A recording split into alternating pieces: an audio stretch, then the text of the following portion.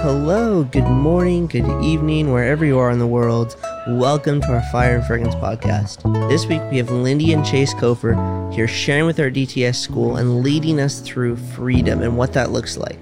Today, Chase shares with us more about where we are in relation to God as sons and daughters and what it looks like to walk in freedom. Let's jump right in. How's everybody doing this morning?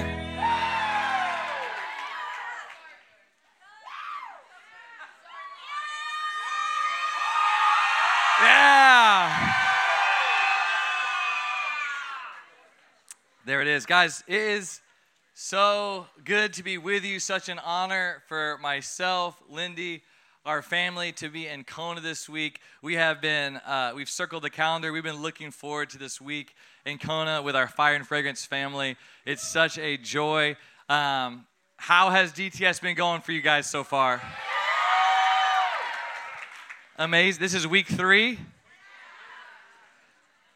I'm so excited, guys. I really look forward to Freedom Weeks especially. This is one of the most profound weeks. It really impacted my life 15 years ago when I was a DTS student. We did a Freedom Week, and it marked me. And I have noticeable moments in my life where I look back at that week like the Lord did something in my life. There was a transition. It wasn't just a good week. It wasn't just knowledge. It wasn't just learning. But there was a transformation encounter that happened in the presence of Jesus. So this is an honor to be with you guys. I am full of expectation, not hype, but expectation that the living God wants to meet with every single person that's in this tent.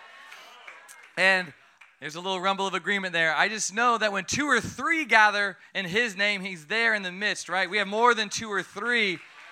The only thing He's asking is agreement. So here's my one rule this week is, can we lean in with hunger for Jesus? We're not leaning in with hunger for another good saying from Chase or Lindy or for a really cool line. We are leaning in to know Jesus in greater depth than the Word of God. We are leaning in with hunger for the living God to crash in on this tent and change every single one of our lives. So can we agree to do that together? Okay, I'm going to give a quick intro on myself, my family, on freedom, and then we'll jump in. My name is Chase. This is my beautiful wife, Lindy. Oh, please. Okay. She said, check your phone. She said, can I come say a quick burst? Please, can we welcome up Lindy really quick?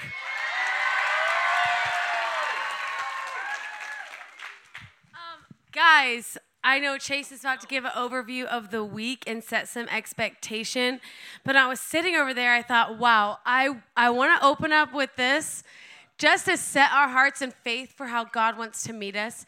I remember it was week 3. This is week 3, right? Week 3 of my DTS is when my entire life changed.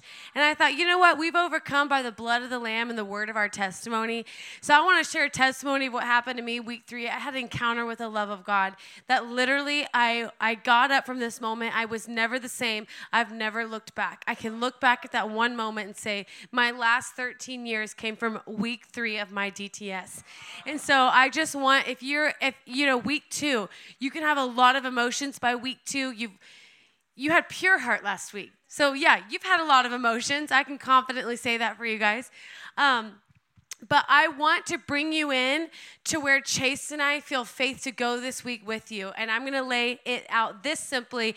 Then Chase is going to tell you a little bit about us, our family, where we're from, what's happening in the world, and how this tent really matters. This tent is so beautiful, what God is doing in here in a generation. It's incredible. But where we're going to go this week is this. God is real. You know that. You wouldn't be sitting in this tent if you didn't know that God is real. And what's amazing is that we are living in the most incredible love story in all of history. And we're right in the middle of the first and second coming of Jesus, right? But when Jesus came to earth, He brought His kingdom and He established a kingdom, right? And so everyone's like, is this guy for real? Is this guy for real? Well, then boom, He goes to the cross. He literally is in the grave, ascends down to hell, gets the keys, ascends, literally raises, comes alive, rises from the dead, walks with His disciples, tells them some important things, Last thing being the Great Commission says it's better if I go, I'm going to send my Holy Spirit. And now we are part of the generation living with the Holy Spirit that has been sent. So it's important for you to know the gospel and the story you're a part of. And what we're going after this week is freedom, because Jesus gave us tools. And in his kingdom, he has ways, and ways he's established things. So we're going to break down scripture. We're going to go after it, but we're going to go after it, okay? Because I was sitting over there and I'm like, wow, it's crazy. So much of the culture we live in affects how we see things, perceive things, receive things, and live. Right? So we're going after a kingdom culture this week, and we are going to meet the Holy Spirit. You are going to meet freedom, and freedom is Jesus. I just wanted to set a quick context because we're going to really dive in. And if you lose perspective going, why are we doing this? Why are we praying this again? You're not going to lose perspective, but just in case there's that 1%, you go, whoa, no, I am swept up in the kingdom of God. I'm here in my DTS for a set-apart time to meet and encounter Jesus. And this week, we're going to go after a culture of faith. You're going to learn how to walk out of unbelief. You're going to learn how to kick passivity out of your life. You're going to learn how to turn from rebellion and walk in the ways of Jesus. And I'm telling you guys, it's going to be fun. So everyone say, it's going to be fun. It's going to be wild. But I just was over there and I just felt the Holy Spirit say, remind them, this is my kingdom that I've come to establish. And his kingdom, guys, this is a very small portion. What we're bringing, he's unsearchable. His ways are beautiful. It's why David, he expressed so much about loving the ways of God, right? Because his ways are life. So I just kind of, I was sitting over there and I went, wow, it was week 3 of my DTS. My entire life changed. Everything changed. How I saw God, how I saw the world, how I saw myself. And I just felt like, man, this is for you. Week 3 of your DTS, everything's going to change. Everything's going to change. God is going to meet you this week. We're so excited to be here with you. And I'm just going to give it back to Chase now, but I just wanted to kind of let my heart burst out how excited I am for this week.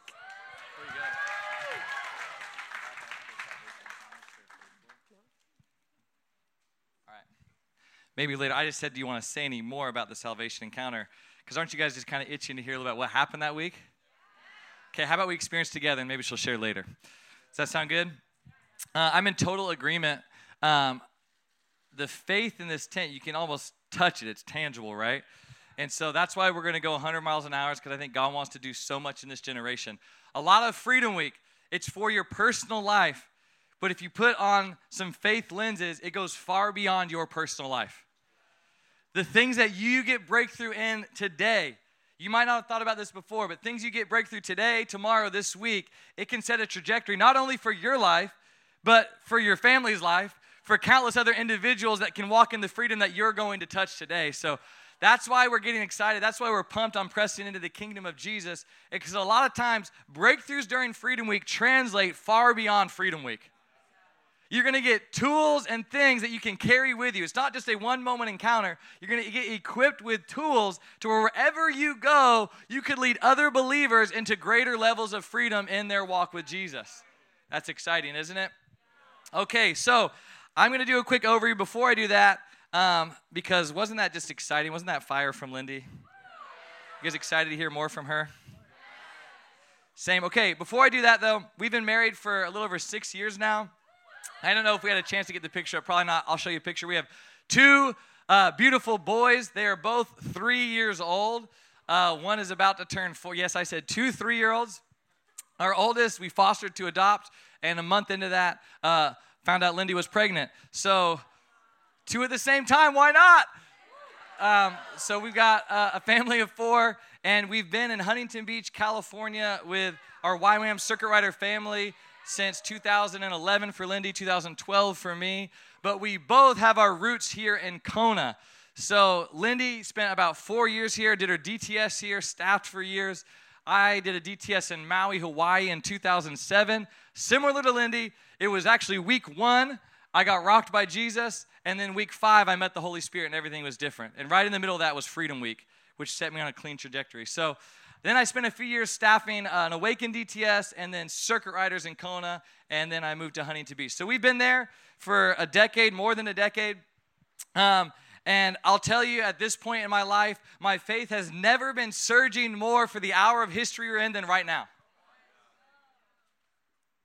I'll say it again. My faith has never been surging for the hour of history we're in than right now. And a lot of that has to do with every day I'm in a community similar to the one that you are sitting in right now. Every day I get to go to prayer sets and I get to go be around a DTS and staff exactly like the one that you're sitting in right now, where it's not 5 or 10, but there's literally hundreds leaning in that have signed up their life saying, Lord, I'll do anything. I'll raise money. You have this portion of my life because I believe you want to move in my life and in Gen Z. And so seeing that day after day, having been there when we moved to California, and there was only 10 of us in one house, and there was days where I felt like, are we out of our mind? To where now there is about 200 plus full-time staff. We've got a DTS of 150. Similar to this one's I think twice the size actually. But my faith is surging because I'm seeing young people so in love with Jesus, so passionate about preaching the gospel, seeing people get saved almost every single day. How could your faith not surge? See, the report of the enemy is church attendance is going down. The young generation, there's no hope. But when I get in a tent like this, when I get around my community at home, no, that's not the report of heaven. The report of heaven is they just need to hear who Jesus actually is. Because if we touch who Jesus actually is, it's wild-eyed revivalists like yourself carrying the message of the gospel. Anything can happen. How do I know this is true? Is that just hype? Is that just because you're around an exciting crew? No, the Bible makes it very clear that the harvest is right, the laborers are few. It's never been a harvest issue. It's just a labor issue. Good news is there's a lot of wild-eyed laborers in this tent. So that's my intro speech. Otherwise, I'll preach too long on things that aren't freedom. I'm just excited about what God's doing in the earth. But if we go after freedom, it connects to all that.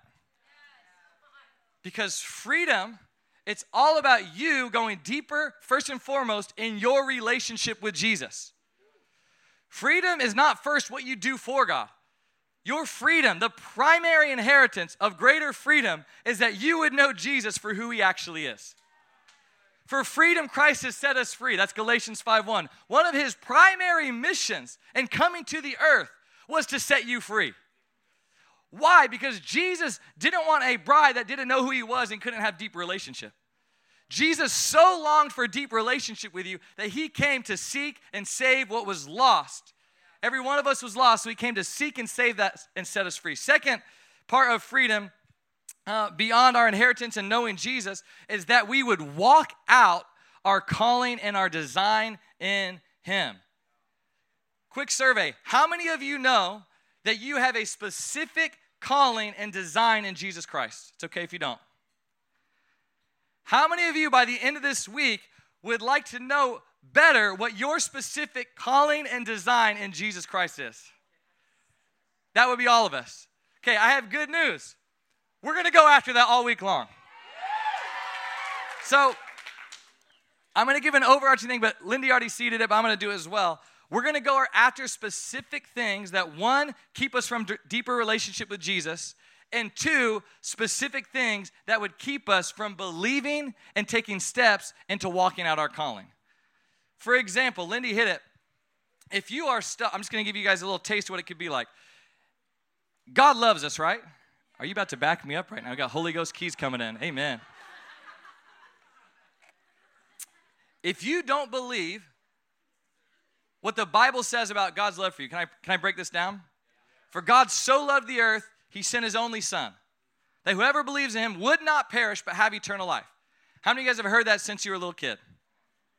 How many of us believe that? Okay, but if you have a stronghold of unbelief, you could read that Bible and say, God so loves the world, but I'm not sure about me. Because if he really knew me, I've done A, B, C, D, E, F, G. So this Bible verse, because I have a stronghold of unbelief where I doubt the love of God towards me, he so loves the world, which includes everybody in this tent except for me. Some of you sitting here today are still under a stronghold of unbelief, where you have doubted the love of Christ towards you individually because of your track record, because of your history, because of your past, you think it's excluded you from the love of Christ. So today, Freedom Week, this whole week, we're going to get tools to where that lie that says you are not fully accepted and loved by Christ. How many would love to never wrestle with that question again? What if today we took authority over the lie of how loved we are by Jesus? We said, I'm going to wield the tools, the authority of Christ inside of me. I'm going to tell a spirit of unbelief, quit lying to me. The Bible says he so loved the world, and that includes me. I'm done wrestling and making the love of Christ dependent on my performance rather than the word of God. He loves me. Can you see how that plays out? That's one specific thing. There's countless things. Impassivity. You might feel like, man, do I even have a calling? Let's go round 2 with unbelief. If you don't believe you have a calling, you will not invest yourself in DTS and get trained the level that God wants to train you. Why lean in if there's really nothing for you anyway? Why learn how to preach the gospel? I'm not an evangelist. Everybody gets to preach the gospel. Why learn how to do discipleship? I'm not as vocal. Everybody gets to disciple other people. So if you are doubting that you have a calling, you won't even invest yourself into all the things that God has set up for you. But if we clear out that lie of unbelief, then guess what? You show up to the tent just like I feel this morning. Most of you guys are already there, where it's like, give me whatever you want, Jesus. I want to be as equipped as I can be by the end of this 6 months, because what you have for my life is far bigger than I can even dream. Because the God who lives inside of me conquered death, so I guess anything really is possible. That's where we're going to go this week. Okay, a few other overarching things. Is there a whiteboard actually? Can we pull a whiteboard over? This is going to be amazing for visual learners. I'm going to say a few comments while they get that set up. Does that sound good? Can I give you guys a simple definition? Okay, I'm going to give honor where honor is due. I'm using the old school one. You guys have Salvation Encounter booklets, right? Okay, we'll bring those the rest of the week. Don't worry about today, but the rest of the week we'll be using the Salvation Encounter book. But I will be using the Freedom Class Manual book today specifically. This was written by Brian. Protection, Lord. Every assignment broken. I'll be using, okay, over there. That was a close call. I'll be using the Freedom Manual. This was written by Brian and Christy Brent. And it's amazing. I'm going to be teaching out of the first few chapters. It gives an overview of what freedom is. I'm going to say a few things. Don't worry, for those who can't see me, I'll be down there in just a second. Say a few things, and then I want to draw a picture of what it's really like biblically to walk in freedom. Can I do that? And let everybody see. Okay, here's a quick definition, though, if you want to write it down. Freedom. Discovering your identity and purpose in Jesus and tearing down every stronghold that opposes your ability to walk in the fullness of that identity and purpose. One more time. Freedom. Discovering your identity and purpose in Jesus and tearing down every stronghold that opposes your ability to walk in the fullness of that identity and purpose. Anybody need a third time? Okay, one more time. Freedom. It's the only time I'll do this 3 times. Discovering your identity and purpose in Jesus and tearing down every stronghold that opposes your ability to walk in the fullness of that identity and purpose. Okay, then there's a few ground rules before I draw the picture. So there's a number of things that we have to understand to be able to walk in freedom, okay? There's a number of things that we've got to grab hold of. I'm going to give you a quick overview of those, and then we're going to jump into the first one, which is the power of salvation, okay? So a number of things we have to understand to be able to walk in freedom, because if we miss these, then we won't be able to approach the tools that God's giving us in faith and really walk them out. If we don't understand that salvation is more than just fire insurance and getting out of hell for eternity, if we don't understand the full scope of salvation, that it's for your deliverance, that it's for your healing, that it's for your protection, if we don't understand the fullness of what salvation means, even the Greek word salvation, we will approach this week with a limited perspective. But if we approach with a fuller perspective of what the word even means and what a salvation encounter really means when we surrender to Jesus, guys, the good news is far better than we think. How many of you are like me? You had prayed the salvation prayer growing up like 84 times because hell sounded really scary. Anybody? I got a few hands. And how many of you, even if you had a powerful salvation encounter, the more you read the Gospels, you're like, it's better than I thought. All I did was receive a free gift. And now I'm a son, I'm a co-heir, I'm an ambassador. I didn't do lick for that. It just gets better and better, right? So we got to look at the full scope of salvation. That's number one, okay? Number two, the calling and destiny Christ has for you. There are Bible verses that say every individual has a calling and destiny in Jesus, okay? Number three, we're going to learn how to tear down strongholds. Who's excited to tear down strongholds? We'll teach on it, but you want to know what a stronghold is? It's where the enemy has a strong hold. Revolutionary right there. Okay. We'll talk more about it because strongholds are real and the enemy's real, and we've got to wield the tools that God gave us, okay? Number four, the effects of an absence of love and truth in your life. You guys did a lot of that last week. Pure heart. How sin gives the enemy jurisdiction or a place of power in your life. We've got to learn the power and simplicity of genuine repentance. Who's excited to repent this week? Okay, some of you may have heard one of Brian's messages on joyful repentance, or maybe Andy already did that. Maybe you guys have you guys already got joyful repentance? A little bit? I'm getting like somewhat from the school leaders. Okay. You know why repentance at the end of the day, though there can be godly grief, do you know why at the end of the day we say joyful repentance? Because repentance is one of the greatest gifts that Jesus ever gave the believer. And if you view repentance as the moment where you have endless sad feelings and you're like, oh, this is the part where I feel super ashamed of everything I've done and I just kind of stay there and just cry for 7 hours, that is exalting your sin and your shame above the cross.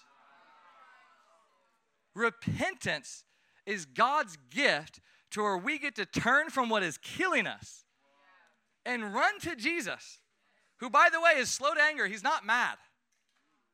He's slow to anger. We get to run to Jesus, who then, by his blood, gets to forgive the very sin we're repenting of. We'll never remember it. We'll never bring it up. And we get more of him and more of his kingdom in our life. That's the fruit of, why are we saying it's joyful? Because you leave what's killing you and you get to step in what is truly full of life, which is Jesus and his kingdom. So joyful repentance this week. We'll talk more about it, okay? I'm giving you an overview right now. Understanding the power that is yours in Christ at salvation. Did you know that all authority in heaven and earth belongs to who? Matthew 28. All authority in heaven and on earth. He took back the keys on earth too, just so you know. It wasn't just the keys that Adam and Eve gave over, where the enemy had a lot of jurisdiction. Jesus took those keys back. So when you surrender your life to Christ, that means that there is legal authority residing in your heart where the enemy can no longer take up residence in any area where you've confessed and repented. He doesn't get jurisdiction anymore. That's good news to have authority in Jesus, okay? Number 8, it's how to take back territory. So we're going to clear out a lot of things. We're going to repent of unbelief. We're going to repent of passivity. We're going to repent of shame, of rejection, of unforgiveness, and we're going to joyfully do it. But here's the deal. That's only half the battle. Remember, I'm talking about the transformation encounters, these exciting moments, but freedom is something that we walk in a greater measure our whole life. There's going to be mile markers this week, but the other side of freedom, it's not just clearing things out, it's then walking in the opposite. So instead of unbelief, what would be the opposite of unbelief? Belief or faith, right? So if you're getting out of a culture of unbelief and you start walking in a culture of faith, there might be some bumps on the road where you're like, I believe God loves me. Something bad happens in your life 3 years down the road. I thought you loved me. You're going to have a bad day. I thought you loved me, Lord. Your buddy comes up, dude, sounds like you got some unbelief about the love of Christ. Yeah, dude. A truck just broke down. That was expensive, man. How much did it cost to fix? $134. Are you going to be okay? No. Leaving the faith over your, what? No, that's a silly example, but things will happen in our life that will make us question the breakthroughs that God's going to establish this week. So remember, you're getting tools this week. So when unbelief comes knocking, say, hey, you should doubt the love of Christ because things aren't working out as good as it is to your person over there on the left. I don't live by circumstance. I live by faith. Love was settled for me on the cross for all of eternity. I am loved by Christ. Does that make sense? You're getting tools then of how you're going to overcome unbelief the rest of your life and walk in greater measures of faith. Wouldn't it be awesome if 60 years from now, we were all walking in greater faith than we are right now? That's the goal. We're getting tools to where we're going to be walking more like Jesus by the end of our life. Sound good? Okay, can I draw a picture up there for you guys? I'm an artist, guys. You're going to be blown away. This is going to be beautiful.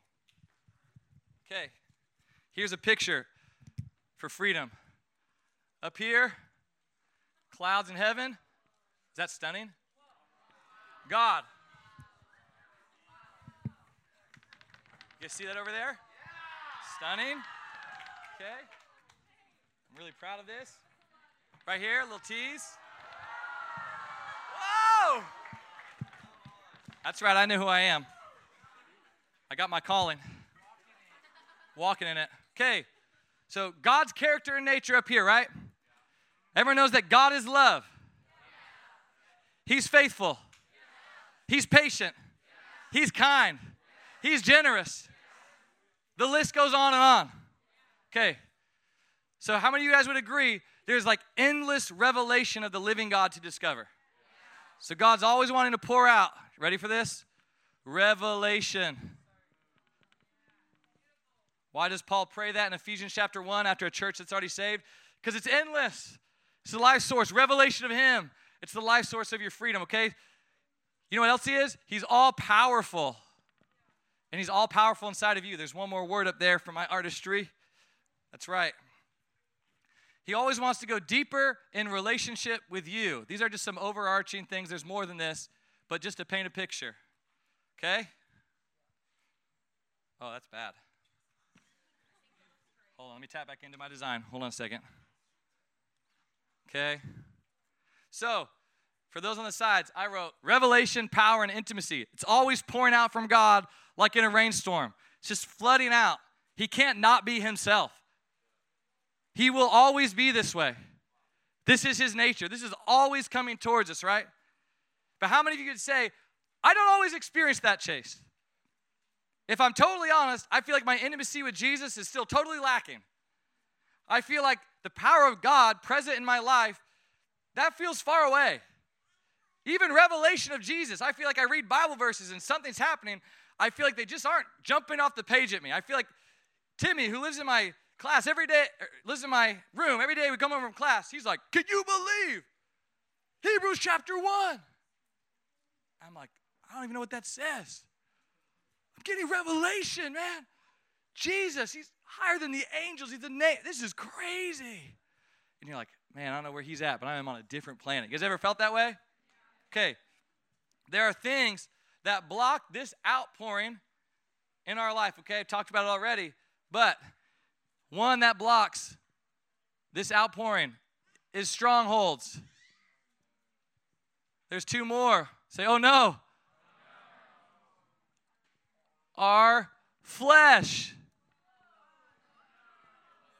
Nuts. There's a third. Oh no. Our will.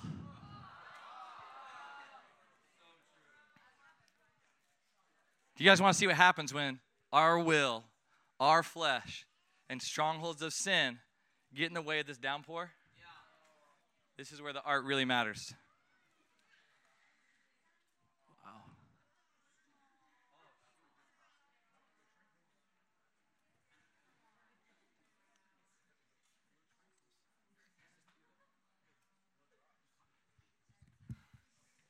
When these things are in the way for verbal learners, or for people who learn with pictures, when strongholds, flesh, and the will get in the way, the downpour of God's character and nature can feel like it's just drops in our life.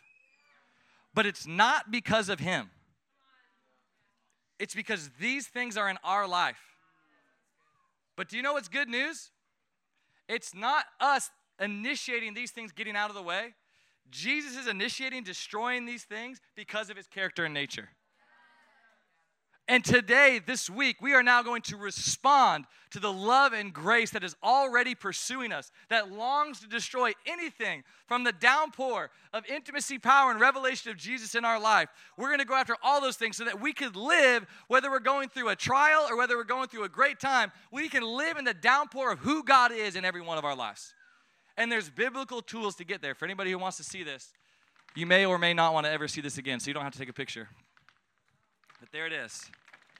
This picture actually really helped me. I know it's so basic, but it's always a reminder for me of this is God's desire and design for my life. And if I feel like he's distant and if I feel like he doesn't want to, it's not because it's true. It's usually my flesh is in the way or I'm letting my emotions lead me rather than faith. There's usually something in the way that's keeping me from live in this type of downpour. Okay, can we give it up for the whiteboard? Amen, whiteboard. All right.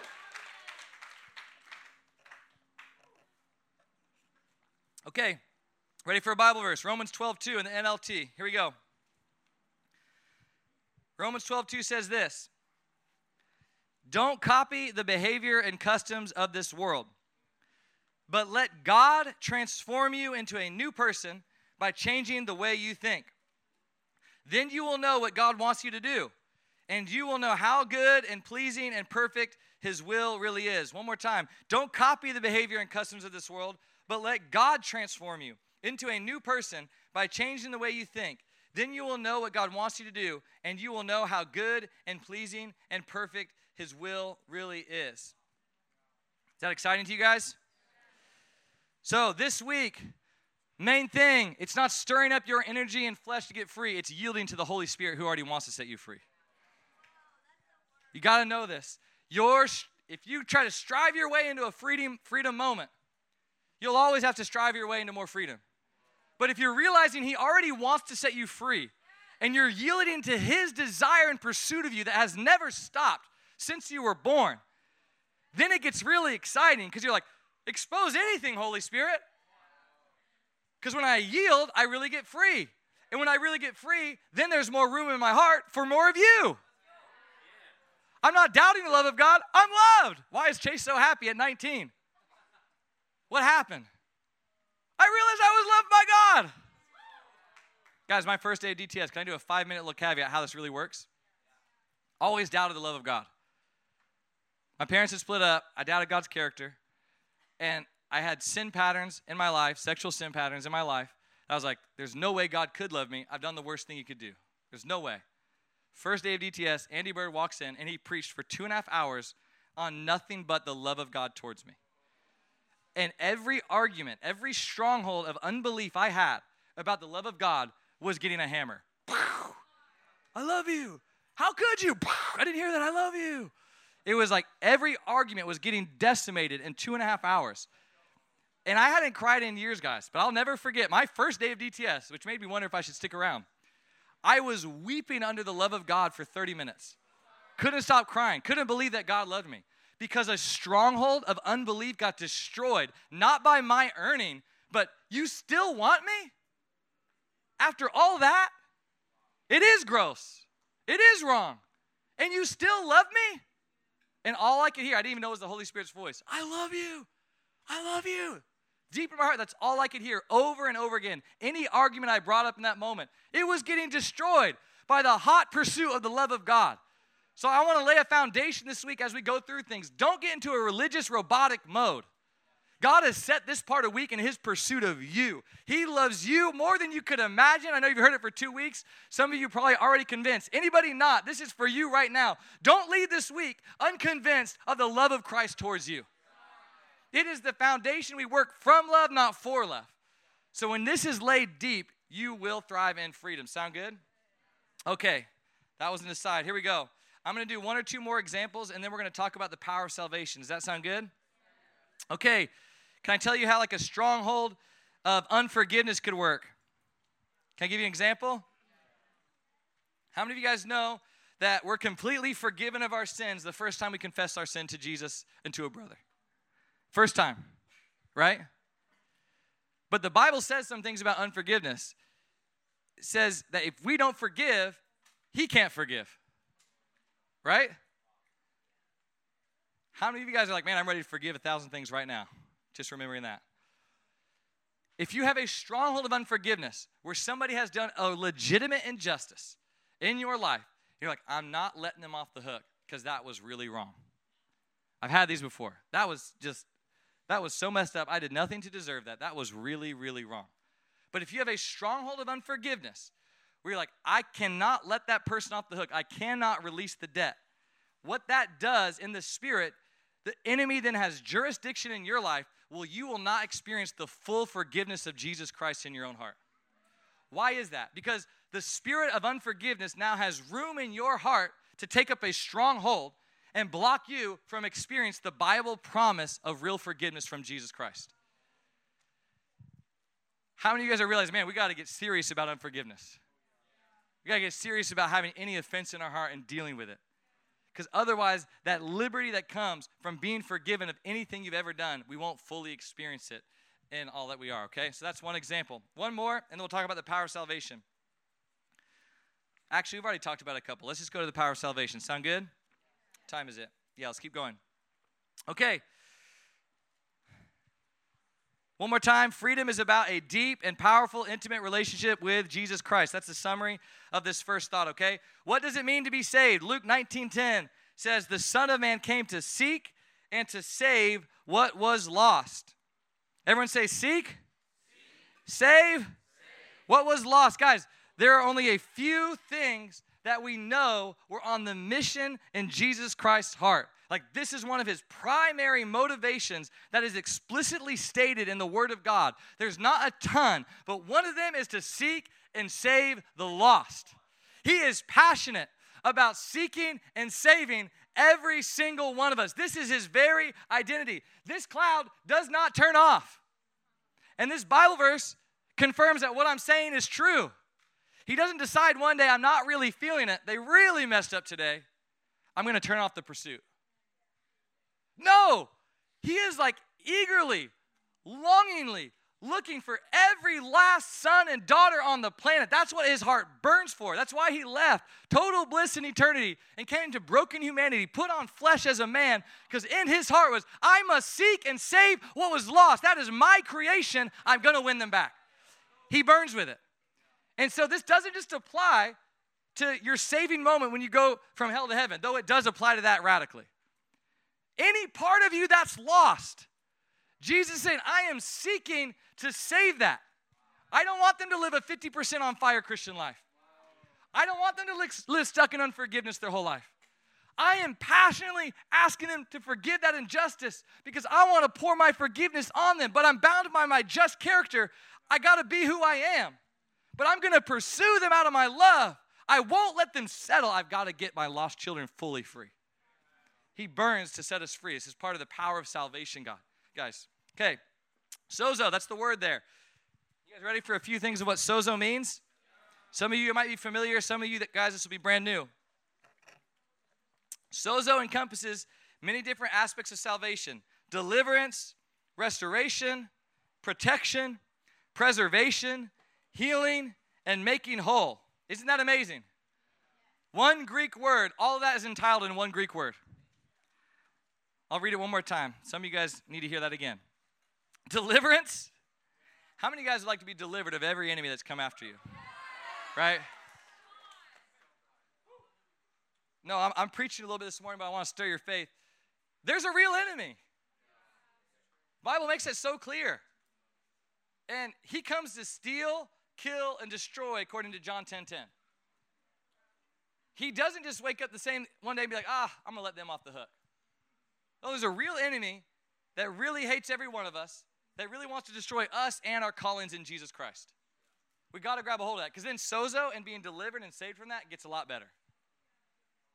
Amen? Okay, let's keep going. We're catching it. Restoration. Man, I messed up in high school. Could I ever be pure again? Restoration.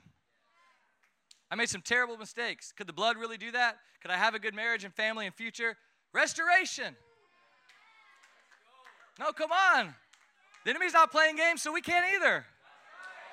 We could have a pretty week, or we could have a real week where we take ground back, right? Okay, protection, preservation, healing. Healing for, I feel like that's everything. your heart, your emotions, your physical body, making you whole. How many of you guys want to be a whole Christian? It gives glory to Jesus, by the way. This is a side note. My last preaching note, we'll keep going. It gives glory when we walk in the freedom that he died to give us. It gives him glory. It limits his reward when we say, no, because of what I've done, I'm meant to stay stuck in A, B, C, D, E. You're basically promoting your sin above the cross. I'll never forget the first time the Holy Spirit confronted me in this. I would confess the same sin over and over. Chase, when are you going to stop making your sin bigger than my blood? And I realized the arrogance and the pride I was daily walking in by confessing the sin he forgave the first time I told him. Then I was getting free of a whole much deeper thing. Wow, I got so much pride, Lord. He's like, yeah, you don't love my mercy. It's a command to love my mercy, Micah 6:8. And you don't. And it was the most liberating confrontation because I realized I'd walked in so much pride, I hadn't been able to receive the love and forgiveness and mercy of Jesus Christ. I started confessing everything, and with so much faith, like, I'm forgiven. He's not even going to bring that up. This is too good. Yes, Chase, it's good news. Now you're getting it. You catching the rhythm of this week? Okay. All right, here we go. Ephesians 1:7. He is so rich in kindness that he purchased our freedom through the blood of his Son, and our sins are forgiven. John 8:34. Jesus replied, I tell you the truth, everyone who sins is a slave to sin. There's fake forms of freedom, like, man, I can just do whatever I want. Yeah, then you're just bound by the prince of the air. You're bound by the world. You're not really doing what you want. You're actually a slave to sin. Okay, let's keep going.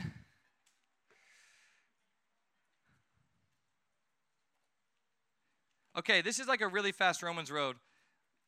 They didn't ask me to do this. Maybe you guys have already had like a salvation altar call moment or anything yet? You guys have already done that. We'll skip that then. Is anybody realizing they might not be fully saved and wants to surrender right now to Jesus? No, it's okay. You can put your hand up. I'll have a raw moment, guys. I'm in for the raw wildness. Let me read you a Bible verse. Maybe I'll convince you. Let's just go Bible. You only live one time, and nobody knows how long. For all have sinned and fall short of the glory of God. The wages of sin is death. There's real wages. There's a real cost. But the free gift of God is eternal life through Christ Jesus our Lord.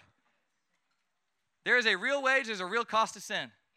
Nobody could pay it. There wasn't an animal sacrifice in history that was able to pay the cost of sin. There was only one person for all of eternity, for every human, that was able to pay the price, and it was Jesus Christ. So if you are not fully convinced that you have surrendered 100% the entirety of your life to Jesus Christ, do not wait till the end of my message. Do not wait till tomorrow. Do not wait till you're on outreach and realize, oh my gosh, I've never surrendered to Jesus. Just surrender now, because the free gift of life that is in Jesus Christ is available right now. And it's not dependent on my words or a good sermon. It's dependent on the Bible and his pursuit and his longing of you. He doesn't want to wait another second. He longs for every part of your heart. So if there is anybody, all you're going to do is you're going to stand up. We're going to pray a simple prayer of surrender, and then we'll go bananas. If there is anybody left, you're like, it's been 2 weeks. My heart's pounding. I'm supposed to fully surrender. I've kind of put on religious games. I've kind of put on a mask. I kind of got hidden sin. I kind of got stuff I really want to deal with. I'm going to give him my full trust. I'm going to go all in. I'm not hesitating anymore. I really need to have a moment of just public confession. Jesus, you're my Lord. You're my Savior. If there is anybody here today that hasn't done that, you're like, I need to do that right now. Could you just stand to your feet right now? Come on. It's awesome. Let's go.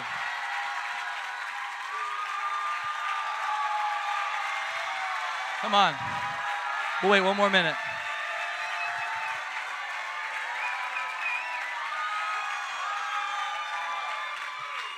Come on, guys. Come on. This is awesome. They're celebrating because that's what heaven does, okay? So here's what we're going to do. Some of you guys are going to experience, I feel like, the presence and power of God right now, and you might not hear everything else I say the next 20 minutes. That's okay. We're going to pray a simple prayer of surrender to Jesus, just telling him that you're all in, that every sin you're asking forgiveness for. We're just doing an overarching thing. Stay standing with me if you stood up. We're just going to confess a simple repeat after me prayer. It's not about the words, though. Catch this. You might have prayed a prayer before. This is about your heart and your words to Jesus. I'm just giving you language where your heart might not feel like it has language right now. That's why we do a repeat after me prayer, just so everybody knows. That's a training moment. Leading somebody in a salvation prayer, don't force them to. Give them language for what their heart is already at. Sound good? So we're going to pray a simple prayer of surrender, asking God to forgive our sin, to make him fully Lord, that he can have any area of our lives. You guys in for that? You ready? Say this with me, and then we'll all pray. Even if you prayed this before sitting down, we're going to pray all together. Ready? We're going to do nice and loud. Say, Jesus, I surrender my life completely to you. I confess I'm a sinner in need of forgiveness. Jesus, I ask for your forgiveness to wash my heart totally clean today. Jesus, I make you Lord. You got to pray this. I make you Lord of every area of my life. You can have anything. You get it all. It's a joy. Okay, I'm going to pray this one more time because this is the real thing. We're no longer driving the car. Jesus is driving the car. You're giving him the keys, okay? Say it to me. Jesus, you get the keys to my life. And I'm happy about it. All right, I'm going to pray for you right now, and then we're all going to celebrate and go crazy. Jesus, I thank you for every person standing. I think that this is a real moment in your presence. Holy Spirit, I just ask that you would wash over each person standing with your presence and your power, Lord. I just thank you, Lord, that the Bible says that when one sinner turns, all of heaven rejoices, that there is a rejoicing in the Spirit. There's a rejoicing, Lord, right now in Jesus' name. This is a stake in the ground. This is a born-again moment, Lord, in Jesus' name. Never the same moment. So, Holy Spirit, I just pray the rest of the morning, would you wash over each person's heart with the power of your presence, God? As we go deeper in freedom, I pray these ones standing would get marked this week with the power of salvation and the power of freedom. In Jesus' mighty name, amen. Can we celebrate really quick?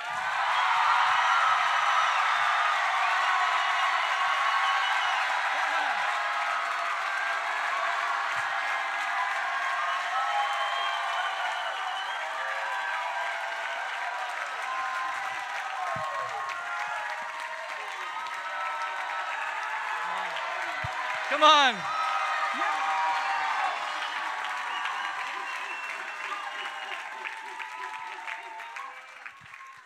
All right, guys. No, we're going to keep going. We're going to celebrate one more time and tell you why, though. Not just because in my design, I'm a little bit of a celebrator. But when I picture heaven celebrating, I picture something like that. But I feel like we should do it one more time because this is real stuff. This is things that change eternities, that change destinies for these individuals, and for their people they're going to encounter, people they're going to lead to Jesus. This has ramifications that it's worth a crazy celebration. It's worth interrupting Chase's pretty plan and saying, Jesus broke in. All I'm doing is reading Bible verses. This is Jesus' desire breaking on the scene. So I'm going to give liberty. We're going to go one more minute, and we're going to just a minute at least of we're just going to go bananas celebrating the salvation power of Jesus right now. Can we go bananas for one more minute? Oh, come on. We got to celebrate.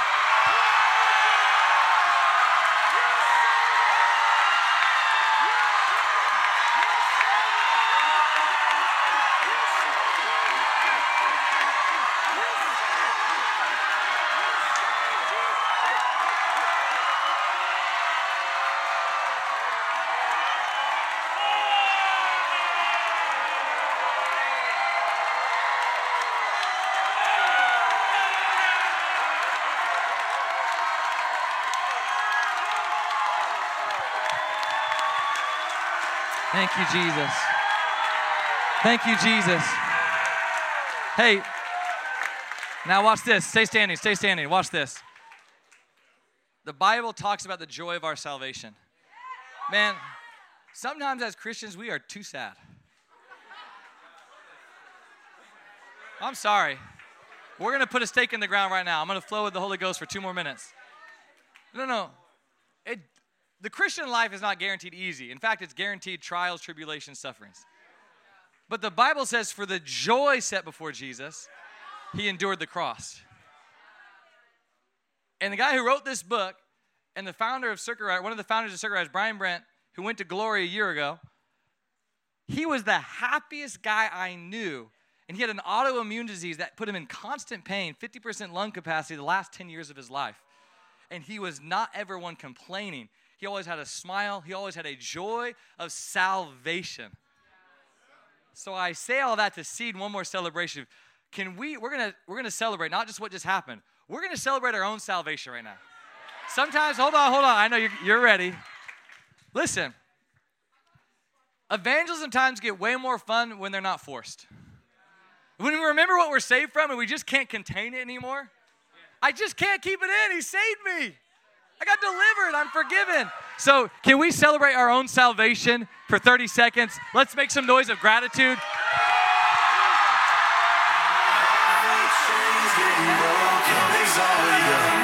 Made my bed and I dug my grave. You don't worry what for myself. I saw God through 008 being getting wild there, yeah, to this day. I got no shame in my face. I read threats and I give thanks. And she amen whatever it take. Throw my name, that's my game. All day going psycho. On top of the Kiko. Man just trying to go to psycho.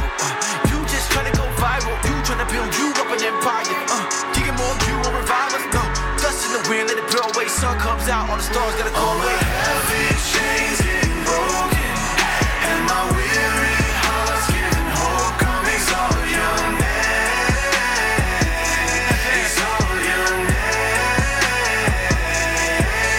Oh, my prison door swinging open. 'Cause the enemy couldn't hold. Come on. Okay, watch this. Watch this. Okay, I'm gonna take advantage of this moment with the Holy Spirit at the level of joy and hunger in here right now. Did you know, there's some crazy stats about Gen Z. I can't remember the exact ones. I wish Andy was here with the Barna studies, but it's something about where's Lindy at? It's like 10% of most believers will ever share the gospel in their lifetime. But for Gen Z, for a following Jesus Gen Zer, it's like 50% plus have already. Those weren't accurate stats, but they were close enough. There's a picture being painted that Gen Z has something special about it. It's got a hero generation. So watch this. Maybe you haven't never done a shout of intercession before, but we're going to do a joyful celebration of the salvation message. That it's not an old message. That's not an old message. The gospel is the power of God to save any who would believe, both Jew and Gentile. So we're going to lift an intercessory shout that says, we're excited about the gospel, we're happy to preach the gospel, and it's the same message that's going to save my generation. So here's the shout, though. This is the intercession. The intercession is this, is that every young believer, let's just pray an intercessory shout for Gen Zers, that they would be filled with the joy of salvation today. No matter where they're at, that the joy of salvation would overcome Gen Zers today. It'd become their favorite message. Can we do one more 30-second joyful shout of intercession now for Gen Zers?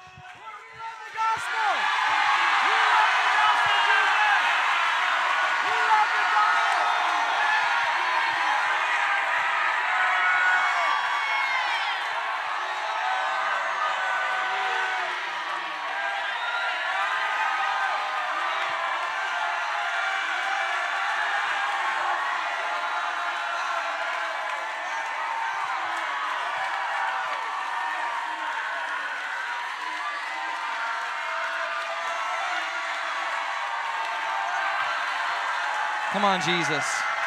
Okay. Come on.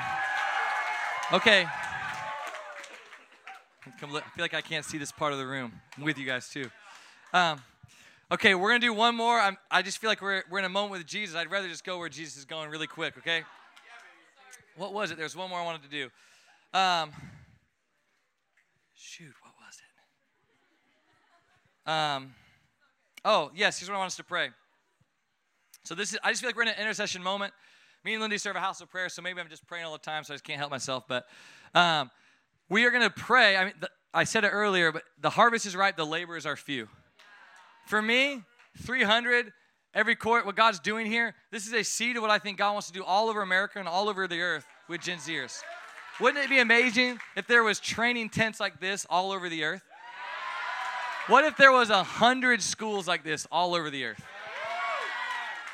Okay, we're going to pray a specific prayer, and then we can shout at the end, but we're going to pray a prayer. We're going to ask for 100 locations that are burning with revival, like in Kona, but I'm thinking of this tent specifically right now. We're just going to pray, God, would you multiply this by 100 all over the earth? We want to see 100 tents in the earth filled with revival training of young people. Can we do that? 30-second prayer, and it's specifically training people on the gospel. 30 seconds, let's pray that out. Lord, we just ask, God, in Jesus' name, would you raise up 100 locations like this, God? Tents of training, fields of training, where wild revivalists are getting marked, God, all over the earth, Lord. We ask, Holy Spirit, do it, Jesus. Do it, Jesus. Multiply it, Lord.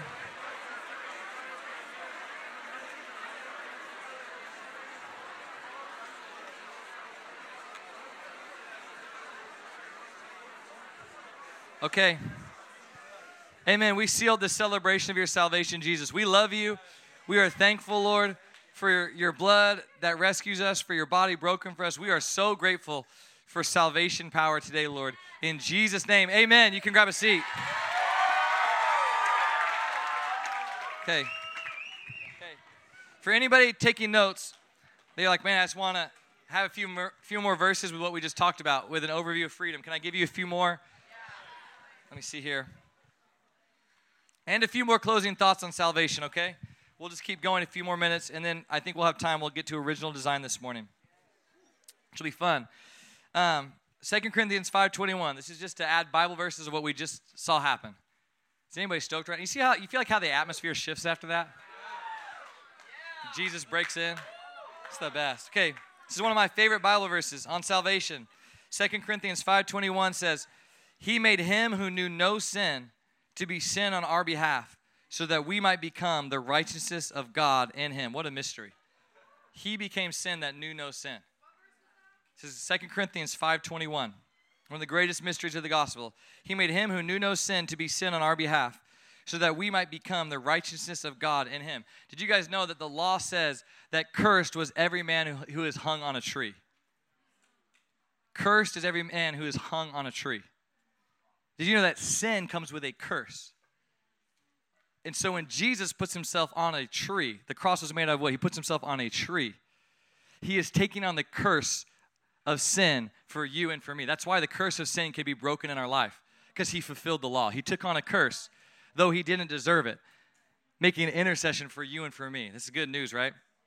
Okay, a few more Bible verses. We'll keep going. Jesus told him, John 14:6, I am the way, the truth, and the life. No one can come to the Father except through me. A watered-down gospel is not the gospel. There's no other way to be saved but Jesus' name. We just got to tell our generation the truth. In love. Some people are like, well, you just want to be so kind. Yes, we want to be kind. You know what? If somebody's house was burning down, you wouldn't be like, the window's open, but maybe try the other way. It looks like it's on fire over there. Yeah, it might work. No, you're going to tell them to book it out of the window as fast as they can to save their life. There's only one saving message. It's Jesus Christ. Okay. Romans 10:9-10, for if you confess with your mouth that Jesus is Lord and believe in your heart that God raised him from the dead, you will be saved. For it's by believing in your heart that you are made right with God, and it's by confessing with your mouth that you are saved. That's why we just did what we did. Amen? Okay, that's the rest of Romans Road right there. Let's keep going. Okay, last closing thought on freedom before we jump into original design, and we'll take like a 30-second stretch break. Hebrews 10:14. This is another one of my favorite verses. I say that a lot, actually. Anybody just love the Bible in here? Make sure I didn't skip anything important. Talked about that. Okay, this verse paints the picture as simply as it can that salvation happens and then it's ongoing. So Hebrews 10 verse 14 says this. It says, for by that one offering, speaking about Jesus, he perfected forever all those whom he is making holy. Okay, how can you be perfected forever but still being made holy? When you are in Christ, the Father no longer sees you. You are hidden in him. That's why you get the righteousness of God in Christ Jesus. When you are in Christ, your positional standing, that's why Paul can write in Ephesians, you've got every spiritual blessing in the heavenly places because you are seated with Christ in heavenly places. So the mystery of the good news of the gospel is we get the really good end of the bargain. You are positionally forever, you're clean. You're saved. Whether you feel it or not, everybody who just stood up, no matter what your emotions tell you, even right now, the willful decision of your heart to totally surrender to Jesus means that positionally, you are perfected forever. This is really good news about freedom. Now, the exact same verse says that we are being made holy. Is there anyone in here that says, man, I could look more like Jesus?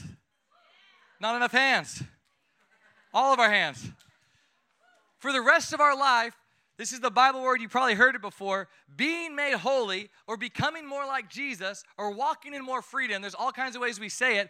The one word summary, it's called sanctification. Everybody say sanctification.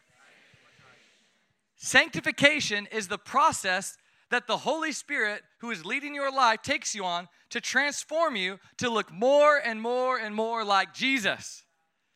Being made holy is not a bummer. Being made holy is one of the most exciting journeys that every one of us as believers gets to go on. Because without holiness, no one will see God. Blessed are the pure in heart, for they will see God. You can't even encounter God unless you're pursuing a life of sanctification and holiness.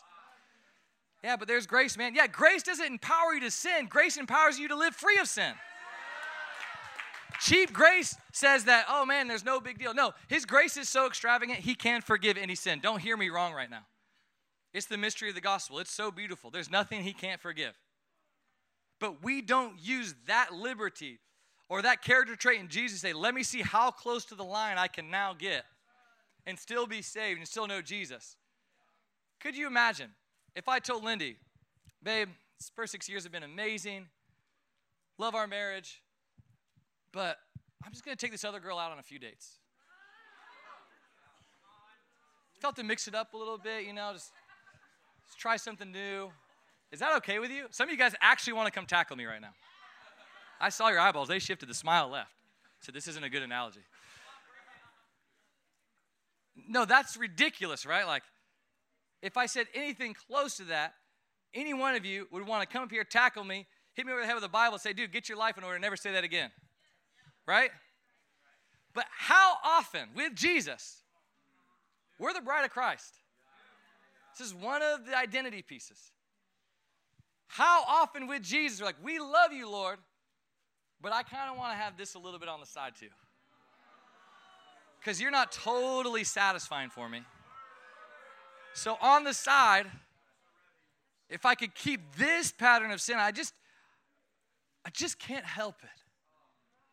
Oh man, we got excuses, don't we? I just don't feel your love, Jesus. So I wanted to feel it with pornography. I just don't experience. We make so many excuses, right? And we keep things on the side as if that's normal and that's okay in the Christian life. A half-hearted life was never a model of Christianity. Having things on the side was never Jesus' discipleship plan. Any gospel that says, man, you can have Jesus, but also this stuff on the side is not pushing you closer to Jesus. Not even really the gospel. The gospel is that he is so wonderful. He is so beautiful. He is so satisfying. He is so glorious. He is so endlessly wonderful that the Holy Spirit and real grace would say, how far away from the line can I get? He's so much better than anything the world ever offered me. One touch of his presence, and I was completely transformed. I don't want to touch another cigarette. I don't want to do another drug. I don't want to watch another horror movie. I don't want to listen to another, let's just do this one. I don't want to listen to another song that talks about objectifying women just because it's Chase. It's just good music. And it's glorifying demons. We got to take, I feel like here we go. We got to take, I'm telling you, how far away from the line can we get? Not to be religious, like, look what I did. No, because we get to know him. The motivation isn't about being able to get on the stage and be like, guys, I've lived a really holy life the last 30 years.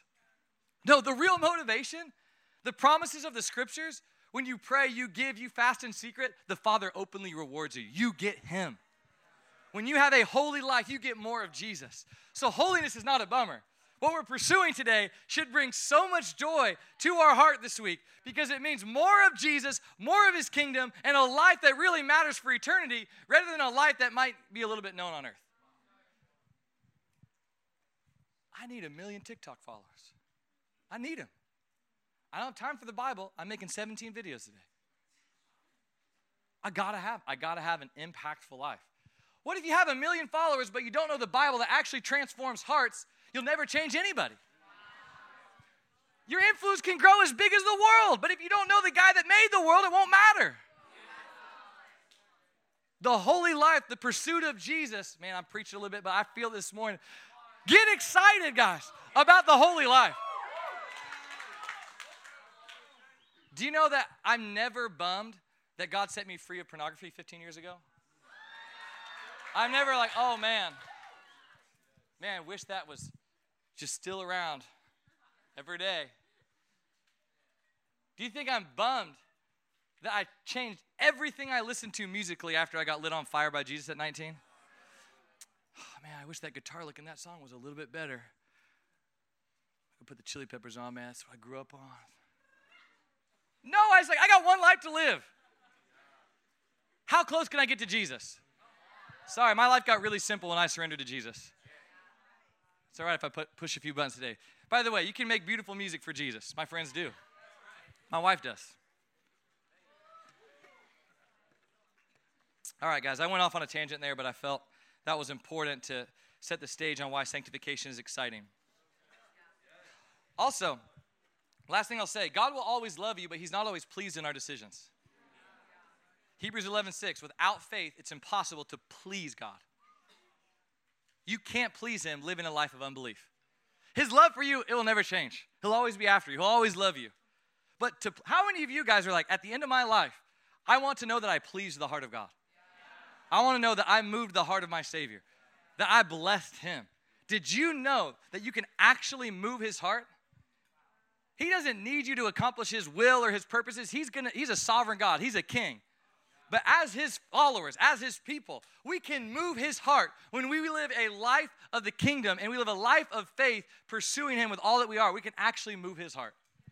That's enough motivation right there, right? Okay. Here we go. Woo! You guys ready for original design? Lindy, any thoughts before we jump into this? Anything you're burning with or you want to say? I can,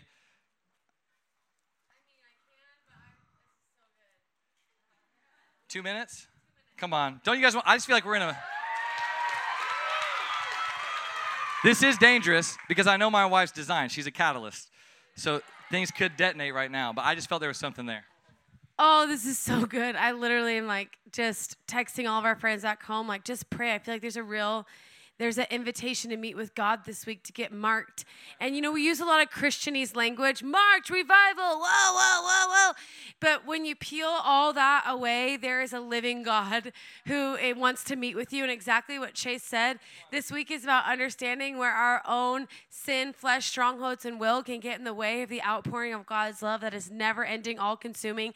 When Chase was talking, I feel the hunger in the room of like, no, I do not want to walk in sexual sin. I do not want to walk in shame for my past. I do not want to walk in what he said. It's like we kind of go like, like with music or different things, it's like, oh, it's okay. But it's like, no, it's like, I don't even want to mess with that line because I've tasted and seen that the Lord is good. And so the only thing I'm thinking is there is a generation that God is calling to live in radical holiness, but not with a list of do's and don'ts and right and wrongs, but because we become what we behold. Because we become what we behold, we're setting our eyes on Jesus. Because we become what we behold, we want to look to the Lamb. Because we become what we behold, we want to know these things. And so I just think my heart is stirred. And original design, we're going to hit that today. And we've asked the school leaders, if the staff, we want to pray for everyone's original design this week. You will not leave this tent without getting original design prayer, because it is so important that you know who God says you are. And it's so important that you know the word of God. And what Chase is saying, everything, I'm like, oh, I love like the big moment when it's crazy, but then like, let's get to the scriptures that are the foundation of these crazy moments we're having, right? And so the only thing I got hit with is, God, we are unafraid to turn from the world. We are unashamed to turn from witchcraft. You know, because we can hear the word witchcraft. It's like, I don't know any witches. I remember when I did my DTS, people were talking about witchcraft. I'm like, I don't interact with any witches. I don't know what you're talking about. But then it broke down for me that rebellion is linked to witchcraft. There are things like linked to witchcraft, which is what? It is the enemy's kingdom where he's ruling. Right? And we're saying, hey, no. We're made aware. We're made aware that the kingdom of darkness has been overcome. He holds the keys. He took the keys to death, hell, and the grave. He's undefeated, the name above every name. And I'm going to start living that way, and that's freedom. That's freedom. You got to start living for what Jesus paid the price for. And you have to know that he has overcome. He has overcome.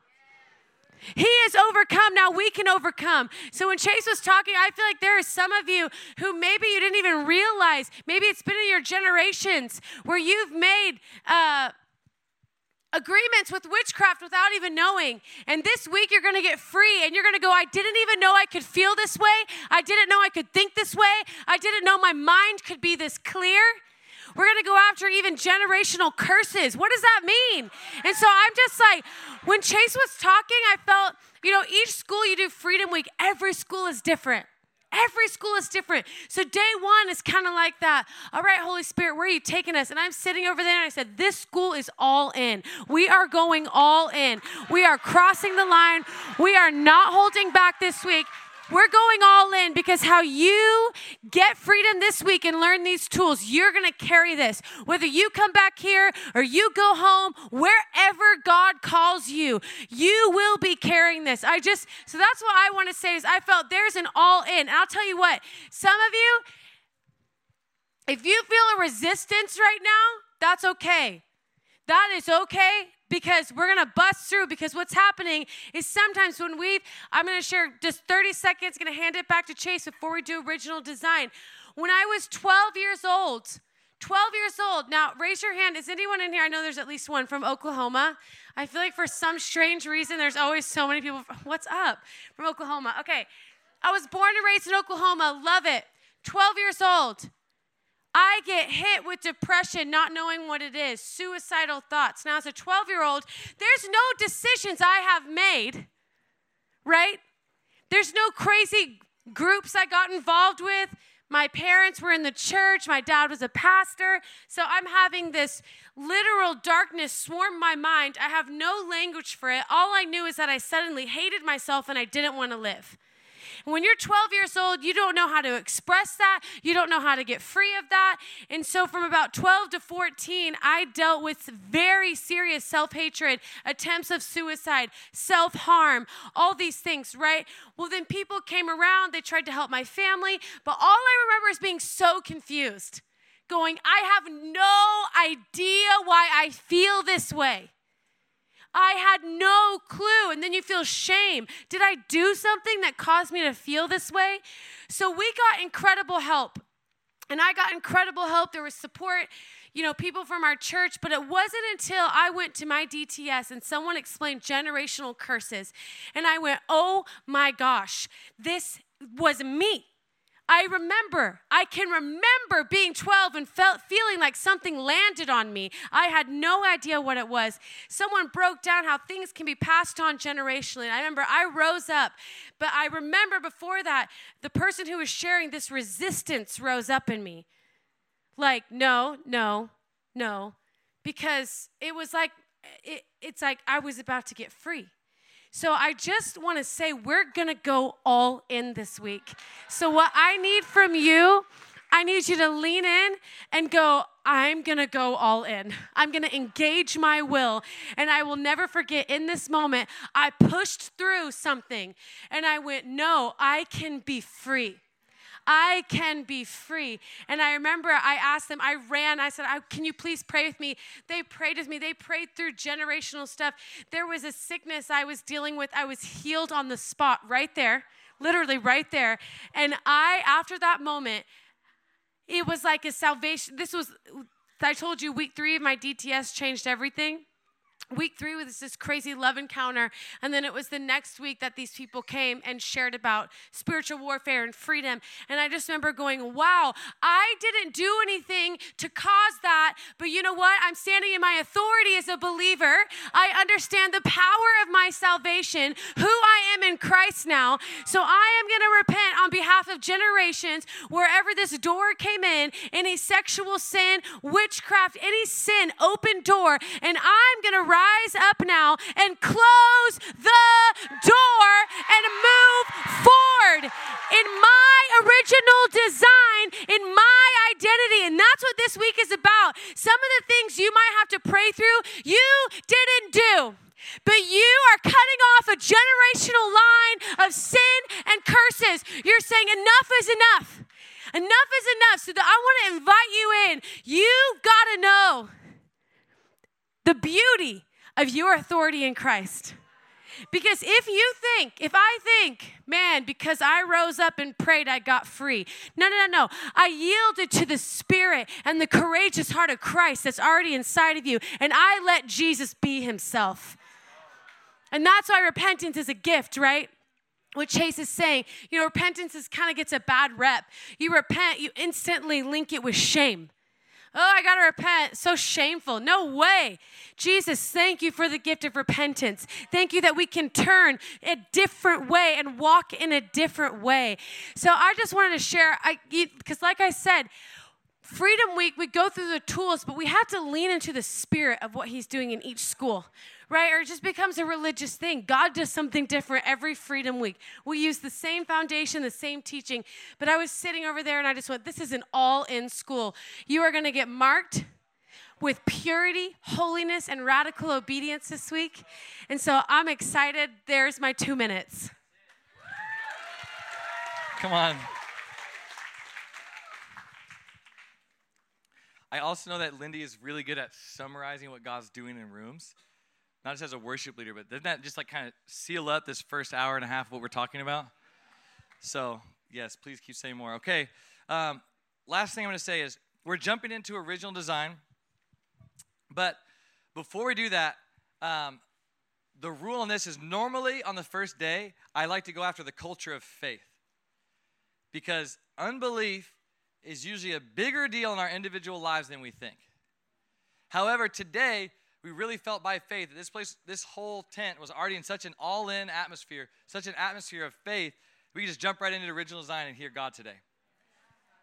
But here's what we're going to do. We're going to do really fast work on unbelief altogether. You guys want to see how this works? We're going to take some ground back. We're going to basically shut up every lie of unbelief that we want to take this next hour and steal from you hearing from God in the Word and from your staff through prayer about who you are in Christ. Now, I said it already, but this is one of my anchor scriptures in life. Hebrews 11:6 says, without faith, it's impossible to please God. Because anyone who comes to him, check this out, get this. For whoever would draw near to God must believe that he exists and that he rewards those who seek him. We've got to know today that there is a reward for the earnest pursuit of Jesus in this tent. He's not a stingy giver either. The Father is a generous giver. His commands simply were ask, seek, knock. Luke 11, you want more of the Holy Spirit? Just ask me. A lot of times we are under, though, a ceiling of unbelief that says this is how much God will give me. He'll tell me he loves me, but he doesn't want to give me any of the plans for my life. We put limitations. So here's what I want us to do. Because faith moves the heart of God, and because unbelief a lot of times puts a ceiling on what God can do in our individual lives, we're going to punch through the ceiling of unbelief right now. We're simply going to take authority over 2 lives, okay? And you might not be there, but if you're already in a place of faith, this is a prayer of intercession for your friends in the tent together, okay? First thing we're going to take authority over is that God doesn't want to speak to me or tell me who I am. Okay? He's a shepherd with sheep, and we all get to hear his voice. John 10, it's Bible. You got an argument, you lost to the Bible. He's the shepherd, we're his sheep. We all get to hear his voice. Throughout Bible history, God loves to call people out and tell them who they are. Could you imagine as a father, Parker and Zion, I don't know if they're still here, they might have gone back to take a nap already. If they boogied up here, and I never one time said, man, Parker, you're Parker. Got your name, dude. Have a good day. As a father, if he's like, Dad, who am I? I would love to hear that question. Parker, you're my oldest son. You're a champion. You're full of grace. You're full of joy. You're a warrior for your generation. You're going to change so many people's lives because the love God's put in your heart. I would jump at the moment to tell him who he is, right? But so often, unbelief says, does God really want to tell you?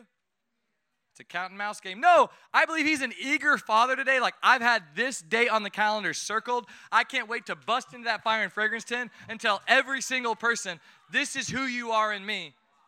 And we're going to look at a lot of Bible verses. So we're going to punch the ceiling that says God doesn't want to speak to us or tell us who we are. That's number one, okay? Number two is any limit of God's extravagance that we put on him. God's not just going to say it. He's going to say it. He's not just going to tell you who you are. He's going to tell you who you are. There is an extravagance in the heart of God that I believe is going to burst today in individual prayer times all around this tent. I believe he has been so eager that you are going to hear things that are going to blow your mind. No, for example, God might tell you something like, you are a giant of faith. The faith of your life is going to change the trajectory of your family line. And you're going to be a pillar for generations of faith. You're going to know God so deeply, it's going to change the entire future of generations because you're a pillar of faith. This is who you are. If you got a ceiling on his extravagance, you say, yeah, I'll be a faith-filled Christian. Why can't he say something extravagant to you today? I got Bible stories to prove it. So can we punch those two ceilings? Okay. Here's how it works. Power of life and death is in the tongue. So we're going to say simple prayers. We're going to close the door to unbelief, and we're going to push them back. So for the next hour, we're going to stay in an atmosphere of faith. Did that sound good?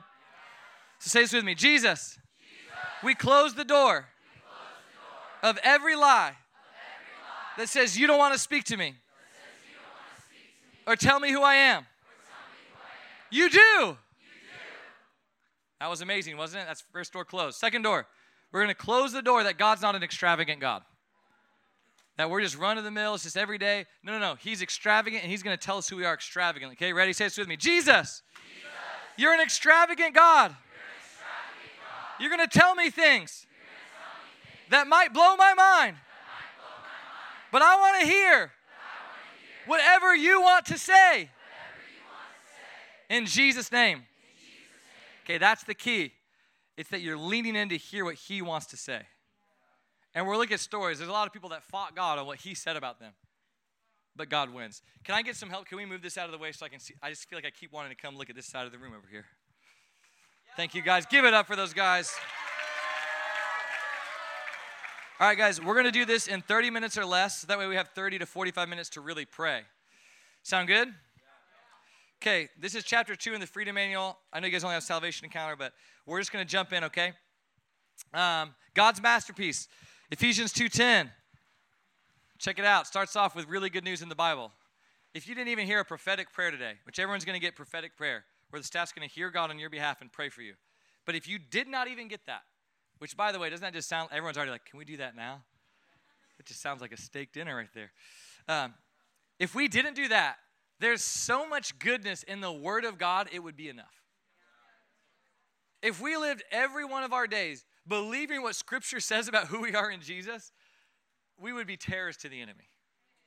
Terrors. Ephesians 2:10. For we are God's masterpiece. He has created us anew in Christ Jesus so that we can do the good things he planned for us long ago. You're not just beautiful artwork. You're not just a part of his creation. You are his masterpiece. The Greek word there, man, it was like the best work of an artist. At the end of creation, remember how he says it's good? When he makes man, he says, oh, they're in my image. It's really good. It's the privilege of being sons and daughters of Jesus. Is we are made in his image, the very image of God. We're not just okay. We're his masterpiece. So we got to take back ground on any way we beat ourselves up with self-hatred or any way that we've told ourselves we're no good or we're only average. That's not what the Bible says. It says you're a masterpiece created in him for good works, which he's already planned out on your behalf because he loves you. Okay. All right, Psalm 139:13. For you, are you okay if we don't take a break today, guys? If you have to use this bathroom, just go do it. I don't know how that works. Is that it's kind of going ever. It's too big of a deal. If we stopped right now, we'd never come back. Okay. Psalm 139:13. For you formed my inward parts. You wove me in my mother's womb. Before you even took a breath. God's forming you. Picture that while you were in your mother's womb. He's putting dreams, his desires, your makeup, your personality, your calling, your assignment. He's putting all of that in there while you haven't even taken one breath. God is forming you in your mother's womb. It's exciting to me. Okay. Jeremiah 29:11. For I know the plans I have for you, declares the Lord, plans for wholeness and not for evil, to give you a future and a hope. Familiar Bible verse, but let's take it out of just, normal Bible Christianity. That's exciting. He knows the plans he has for us. I'm glad, and sometimes his plans are way better than mine. Okay. Romans 8:29-30. From those whom he foreknew, he also predestined to be conformed to the image of his Son. Those whom he predestined, he also called. Those whom he called, he also justified. Those whom he justified, he also glorified. It's critical that we understand we've been created with great purpose. We got to know that. It's like we're an exquisitely designed race car that's missing the fuel. At salvation, Jesus fills us up with his power, which ignites our true purpose and design. This is another thing. I'm telling you, salvation's better than we think. At salvation, when the Holy Spirit comes and takes residence in your heart, that is the source of power and grace for you then to walk out your original design. Why do we linger an hour and a half on salvation and laying that foundation? It's because when you find out who you are, if you don't have that salvation, you feel like you're going to have to figure it out and earn it the rest of your life. No, it's from grace, it's from salvation power that you then have an original design in Jesus that God will activate at salvation. That's awesome, isn't it? Okay, Psalm 90, verse 2. Before the mountains were born, is this too much info? You guys with me? You guys got 20 more minutes? Okay. Before the mountains were born, or you gave birth to the earth and the world, even from everlasting to everlasting, you are God. He's got a big plan. He's a sovereign king. Having a design and purpose doesn't mean that he's not sovereign. Doesn't mean that he's not coming back. No, God is sovereign. But in his sovereignty, in his wisdom, he has a design and purpose for your life and for my life. That gets me excited to discover what that is so I could walk it out as much as I could this side of eternity. All right, a few scriptural examples. You guys ready for the Bible examples? So I'm not making this up. Okay, Genesis 18, 17 and 19. He's been doing it since the first book. The Lord said, shall I hide from Abraham what I am about to do? Abraham will surely become a great and powerful nation, and all nations on earth will be blessed through him. How many would say that is an extravagant original design if God stopped right there?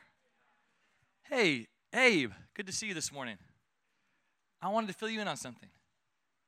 You will become a great nation, and every nation on the entire planet will be blessed through your life. Okay, have a great day. Enjoy breakfast. No, seriously, there's a moment in Abraham's life. This is the word he gets. You will become a great nation, and every nation on earth will be blessed through your life. Now today, you're at the back of the tent. Third person in line, hot, you're starting to think about lunch. You get over there, staff starts praying for you. Man, I just see God has inheritance for you in nations. You're going to be a mother in nations. I see you raising up countless women as gospel preachers. I see you raising up so many people and it just goes so extravagant. You're like, please stop. That's impossible. Nation. Every nation on the earth. And here's the crazy thing. Abraham didn't see it. But in Jesus, this promise was not extravagant or hype. It was 100% true. Every nation on the earth is being and will be blessed through Jesus Christ, right? Trace back the lineage. Abe, in the storyline. Every nation on earth. So what if you heard something that ridiculous today? You got to grab it by faith. No, let's make it real. The founder of this mission, guess how many nations on the earth he's been to? Every one of them. So you're coming in to an inheritance in YWAM, where there's an inheritance in nations falling on your life, whether you realize it or not. Because there's mothers and fathers and grandmas and grandpas that went before us, that cleared a way. We stand on their shoulders for real, where now what God could say to you could even be more extravagant than what he said to Lauren and Darlene. I want that type of faith today. If we're going to see 100 tents in the nations, you got to have crazy faith today. All right. Let's keep going, okay? You guys want more examples? The Bible builds the most faith, okay? I love this one in Jeremiah. Jeremiah 1, verse 3 and 4. This is one of my favorite callings. This is Jeremiah writing. He says, "The word of the Lord came to me, saying, before I formed you in the womb, I knew you. Before you were born, I set you apart. I appointed you as a prophet to the nations." That had to be so encouraging because Jeremiah had a really hard assignment, actually. But that had to be so encouraging to know that before he was even born, God's appointment on his life was a prophet to the nations. Before you were born, God knew you would end up in this tent in Kona, Hawaii. And he had things he wanted to say to you today when your staff prays for you. It's amazing, isn't it? Okay, one more. Then we'll keep going. Got John the Baptist. That's another amazing one. Paul gets one. It's just endless. Do you guys want more? Let's just keep going. Okay. You want one more? Let's do John the Baptist. This one's fun. Luke 1, 13 to 17. Then an angel of the Lord appeared to him, standing at the right side of the altar of incense. When Zechariah saw him, he was startled and was gripped with fear. Typical encounter when an angel shows up. Anybody says they've seen an angel every day, but it's not terrified or have that type of encounter. I don't know. But the angel said to him, "Do not be afraid, Zechariah. Your prayer has been heard. Your wife Elizabeth will bear you a son, and you are to give him the name John. He will be a joy and delight to you. Many will rejoice because of his birth, for he will be great in the sight of the Lord. He's never to take wine or other fermented drink, and he will be filled with the Holy Spirit even from birth. Many of the people of Israel will he bring back to the Lord their God. And he will go on before the Lord in the spirit and power of Elijah, to turn the hearts of the fathers to their children and the disobedient to the wisdom of the righteous, to make ready a people prepared for the Lord." How many of you guys know that's an extravagant original design? Before he's even conceived. Take that one to the bank. I just thought of that right now. You were in the heart and dreams of God before you existed. And it's such an extravagant one, isn't it? Okay, now it's extravagant, but it also comes with a strategic purpose, okay? 2 Timothy 1:9, "Who has saved us and called us with a holy calling, not according to our works, but according to his own purpose and grace, which was given to us in Christ Jesus before time began." Everyone say, "I'm called." Everyone say, "I'm called." Everyone say, "With a holy calling." Come on. Proverbs 19:21, "Many are the plans in the mind of a man, but it is the purpose of the Lord that will stand." Okay, Daniel 11:32, another amazing verse to encourage you. "But the people who know their God shall be strong and carry out great exploits." Deeper you go with Jesus, it usually opens the door to you walking in greater exploits. Okay, so intimacy unto exploits. That's kind of the summary of that verse right there. Okay, you guys ready for the 3 ways to know your original design? Here we go. First one we've already been touching on. The first, the most important, I can't overstate this because I know it's exciting to get prophetic prayer, but I cannot overstate how important it is that we stake in the ground today on this one more than any other one to find out who we are, and that is from the Bible. This is more sure and trustworthy than the insane prophetic word I got at 19 from Amy Ward that changed my life. This is more sure. This is something I can grab hold of even stronger. This will bear even more fruit, though that is still bearing fruit in my life. This is the strongest. If I ever need to remind myself, man, I'm not feeling the best, I just remind myself I'm a child of God, and things start to turn around pretty quick. My Father is God. Things are all right. I'm going to make it through the trial of the day. Okay, here's what the Bible says. 2 Peter 1, 19 to 21. Actually, we'll skip that one. Here we go. You want a few things of what the Bible says? Here's just a small list. From 1 John 3, 1, it says, you are a child of God. It's good news, right? Did you know when you said yes to Jesus, you signed up for the greatest fathering you could ever imagine? The greatest father you could ever imagine. When you said yes and you became his kid, that means he was going to take personal responsibility over your individual life. He, as a father, is going to nurture, care for, love, discipline, raise up.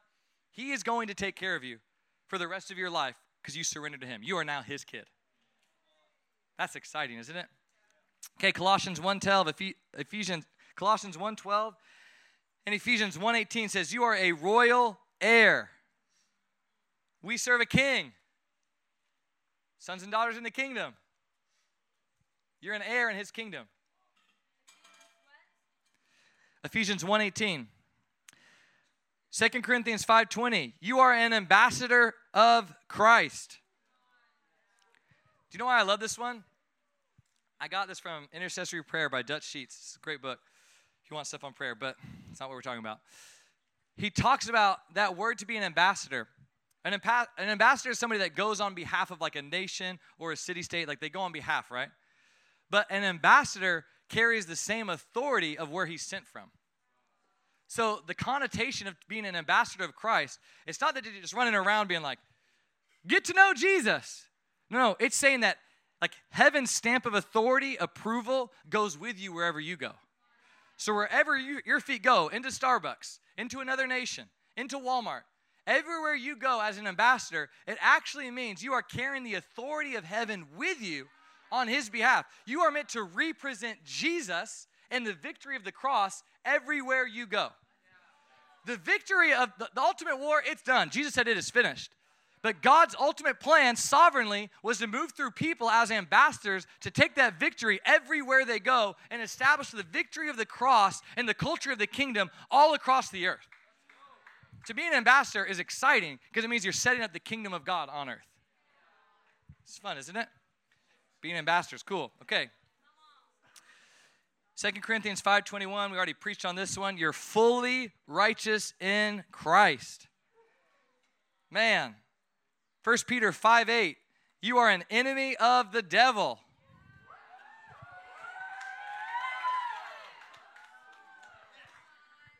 Okay, I think it's in the salvation counter too. It's called the Christian Birthright Card. There's a lot of ministries and things that have like a list of your identity piece. This is a list of like 25 of the core explicitly stated things for the believer to always know their original design. Can I do a rapid fire one on you? We're not going to take the time to stand up and declare them because I feel like you already believe a lot of these and we're just going to get time for prayer. But let's just do this fast. I am the light of the world. Actually, let me do this. I'll say it and then you repeat it after me. Ready? Say, I am the light of the world. And the darkness cannot suppress it. I am living in Christ's authority, which gives me power over all the power of the enemy. I am a part of the true vine, a channel of Christ's life and energy. I am not condemned, but declared fully forgiven and righteous in Christ. I'm a joint heir with Christ. I'm secure in Christ. I'm an overwhelming conqueror in Christ. I'm a temple, a dwelling place for God. I'm a member of Christ's body. I'm a new creation. I'm reconciled to God and minister of reconciliation. I'm a saint. I'm seated in heavenly places. I'm a masterpiece. I'm a citizen of heaven. I'm a warrior I'm hidden with Christ in God. Are you catching the rhythm of this? Is anybody just getting blown up with some life right now? This isn't complicated. Read the truth in faith. Sometimes we've got to wake up in the morning and realize we live in really good news times. Sometimes we've got to say this over ourselves and get blown up, all right? Okay. Let's go back to original design.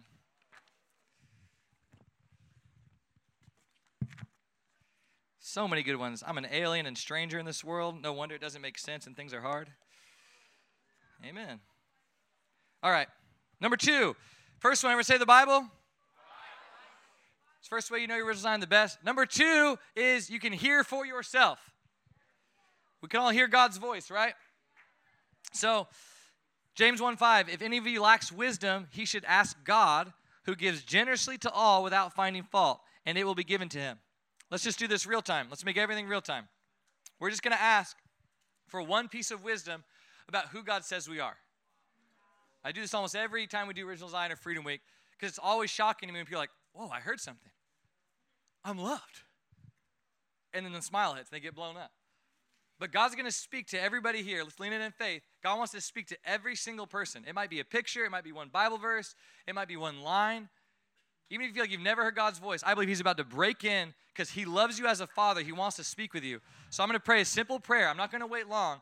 I want you to listen for the Holy Spirit to speak to you, and then we'll do something after that. Father, I thank you that every one of us gets the right to hear your voice. You purchased that right on the cross, Jesus. So we open up in faith and say, Holy Spirit, would you say one thing to all of us in this tent about our original design and how you see us? Just one thing, Jesus. We long to hear your voice today, God. Would you speak to each one of us in Jesus' mighty name?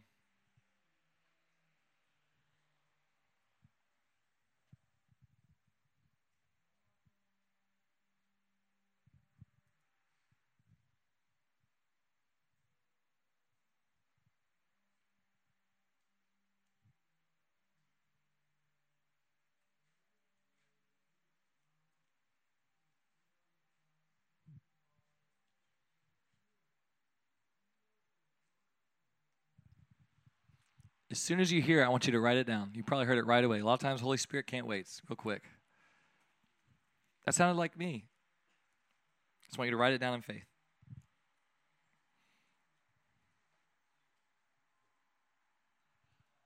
Keep speaking, Holy Spirit. Anybody else, Lord, because they haven't heard, I ask you, break in right now, Jesus. Break in right now. Would you just speak to every person?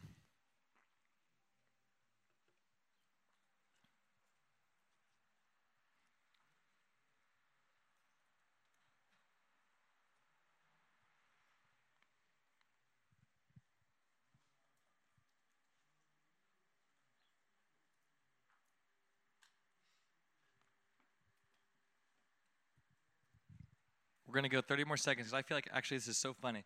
I feel some of you are going to hear directly from God, and it's all you're going to need. You're not going to need a prayer from another person. You're going to hear a simple word from God, and I feel you're going to grab a hold of it for your life. Be like, I heard the voice of the Lord. He said this about me. And I feel like some of you, it's actually going to change the trajectory of your life. That might sound extreme, but I actually feel God's going to speak to some of you by faith right now, where it will change the trajectory of your life because you're going to believe what he says. Let's wait a few more seconds.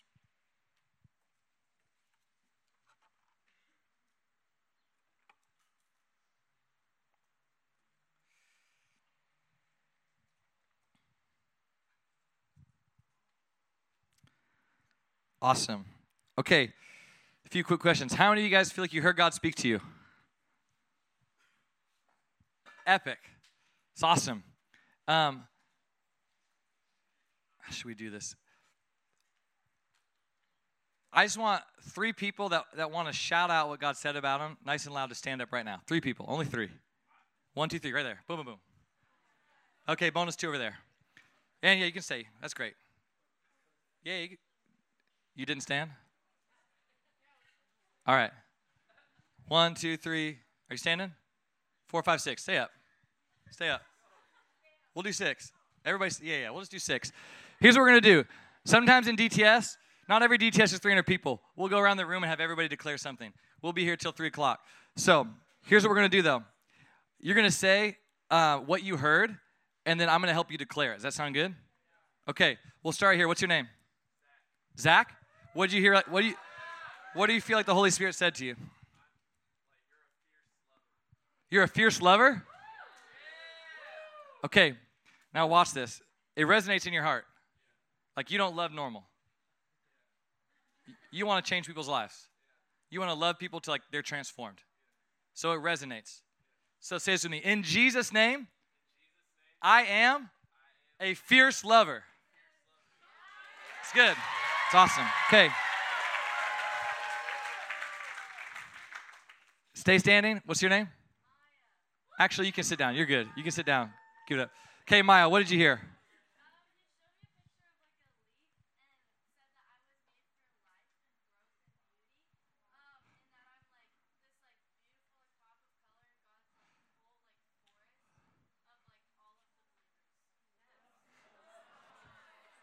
Man, I wish I heard God like that. Man, 15 years, Lord.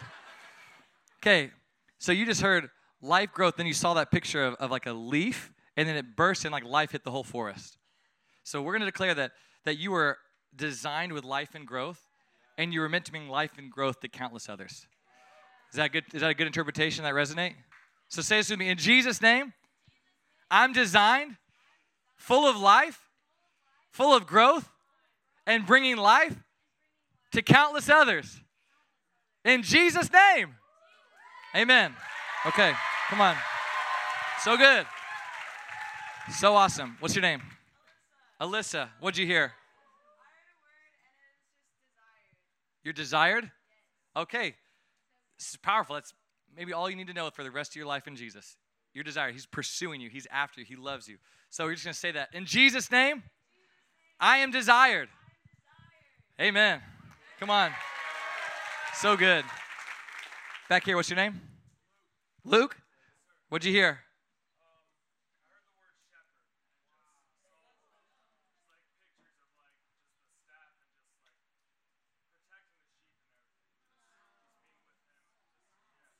Everyone's already like, oh, you feel that?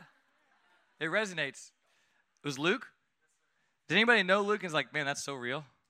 Even if it's been 2 weeks? That guy right next to him like, yeah, me. Okay. All right, let's say this. In Jesus' name, God calls me a shepherd. I'll protect and take care of others. In Jesus' name. Amen. So good. Okay. There was 2 more over here. Were you guys standing up? Okay, don't get out of it, guys. Come on, let's do this thing. Right? What's your name?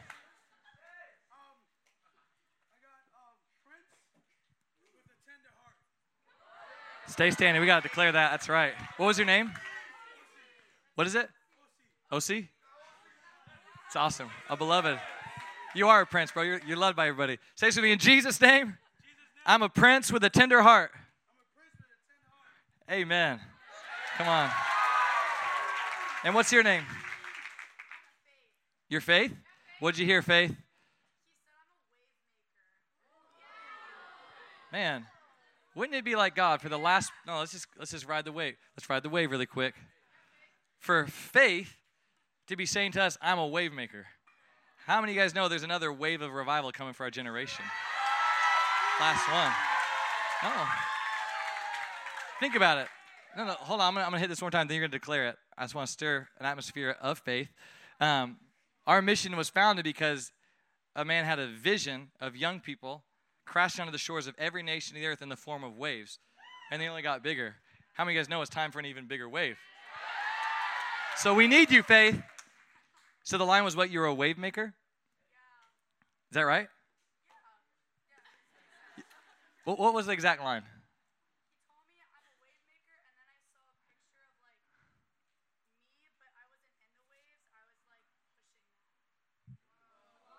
It's amazing. Okay, I'm going to give you my instant interpretation of that is I feel like there's a trainer part of your life, a discipler, where you're going to push countless people into nations, into destinies, into who they're called to be. Okay?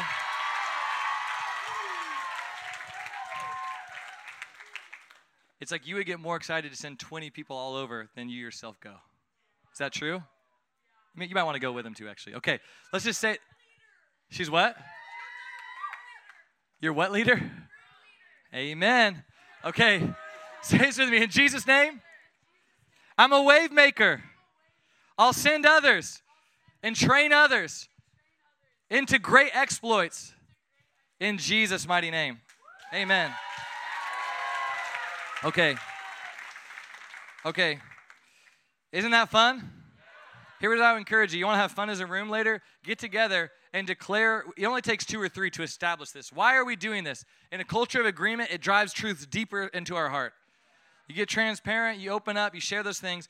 Those guys that stood up boldly, it will drive deeper in their heart what they're hearing from God. So I encourage you, get together with your room and declare out loud and have everybody agree. There's power in our corporate agreement, okay? Okay, everyone say third way. Okay, third way to know your original design is to hear from others or to seek the Lord within the church. 1 Timothy 1:18. This is Paul writing to Timothy, and the letter says, "This charge I commit to you, son Timothy, according to the prophecies previously made concerning you, that by them you may wage the good warfare." We cannot despise prophecy. Paul was encouraging his spiritual son to wage warfare with the prophecies made about his life. There's going to be times where some things you're going to hear today, you're going to have to pull from because it might look like, are those things going to come to be? I made you a voice and a preacher. You're going to go in places and preach. I feel like nobody wants to hear my message. I haven't preached in 2 years.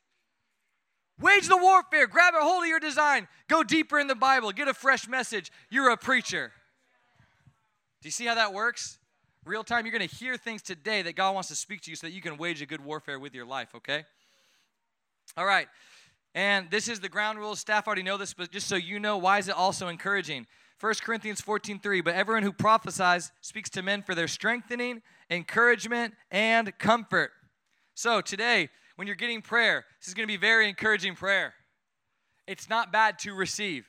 It requires humility to receive. Because if you can't receive right now, how are you going to go to the nations and pray for somebody else's original design if you haven't received today?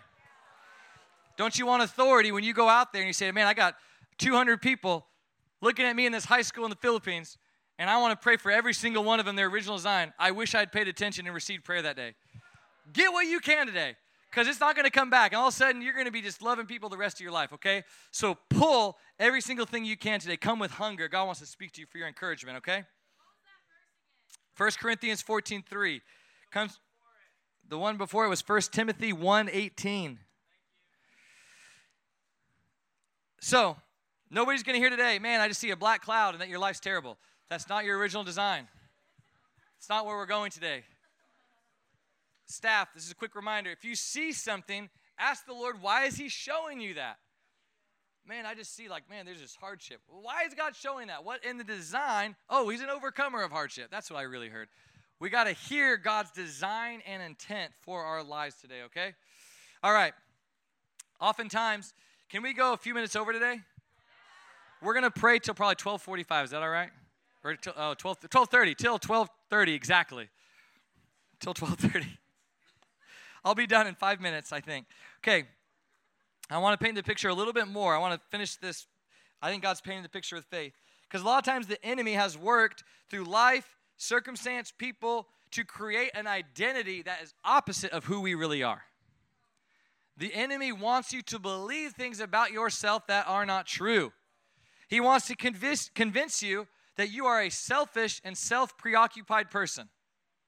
When in reality, you're a servant and promoter of others. You just don't know yet. Why do I just always think about myself? Just repent. You're a servant. God's going to light you on fire today. It's your identity. It's every identity for every believer. You're a radical servant. He might make you hardened and numb through life circumstances when really you're designed to be soft-hearted and connected with others. To be fearful, unable to trust when you're called to be courageous and not suspicious of others. You might feel introverted and shy. I never want to talk to anyone. When God's going to flip the script and say, introvert, extrovert, all those things are great, but the spirit he gave you is one of boldness. The spirit that's in us, right? All right. You guys see how he's gonna undo some things that the enemy's tried to convince us of. Okay, Judges 6, last verse. I'll be done in 2 minutes. Judges 6, one of my favorite stories. It paints the picture that you can try to argue with God, but God's going to win. So don't argue with him today. Just receive. in the argument, receive what he wants to say. The angel of the Lord came and sat down under the oak in Ophrah that belonged to Joash the Abiezrite, where his son Gideon was threshing wheat in a winepress to keep it from the Midianites. Storyline, Book of Judges. Storyline of Judges is Israel has a judge raise up, rescues them, usually for 20 to 40 years, something like that. Varying years. They do evil on the side of the Lord, and then they're captive to other surrounding nations. At this point, things aren't good. The Midianites were super cruel. Women were being raped. Food was being stolen. There's a reason why Gideon's hiding out, threshing wheat in a wine press. You know you don't thresh wheat in a wine press, right? You make wine in a wine press. But he was hiding. Angel shows up, says, "The Lord is with you, mighty warrior." Instantaneously, Gideon gets his original design. You're hiding out, threshing wheat in a wine press. "The Lord is with you, mighty warrior." Get Gideon's response. "But sir," can we just, no buts today. Gideon replied, "If the Lord is with us, why has all this happened to us? Where are all his wonders that our fathers told us about when they said, 'Did not the Lord bring us up out of Egypt?'" He's looking at circumstance. I can relate with Gideon. It doesn't make sense. "But now the Lord has abandoned us, put us in the hand of Midian." The Lord turned to him and said, "Go in the strength you have and save Israel out of Midian's hand.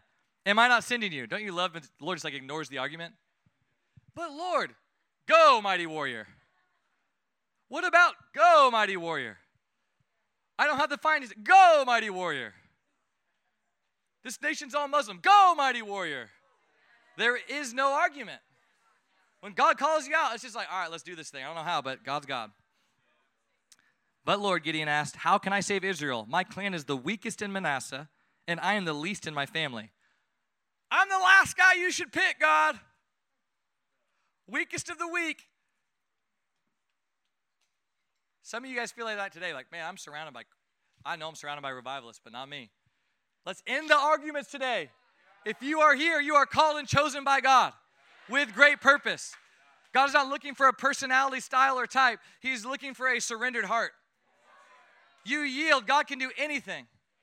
There's probably Mother Teresa's in here. There's probably Bonkeys in here. There's probably Charles Finney's. There's probably John West. There's probably a lot of varying looks of the body of Christ that are going to explode and change the earth in this tent. The Lord answered him. He said, "I'll be with you." That's all you need to know. Who's with you? God. "And you will strike down all the Midianites together." Okay. Done with the teaching. You guys ready to see it in action? Okay. We're going to model it once, maybe twice. That sound good? Me and Lindy are going to pray for one or two of you guys, and then we're going to split up around the tent for the last 20, 25 minutes, okay? Anybody you want to pray for? Anybody highlighted to you?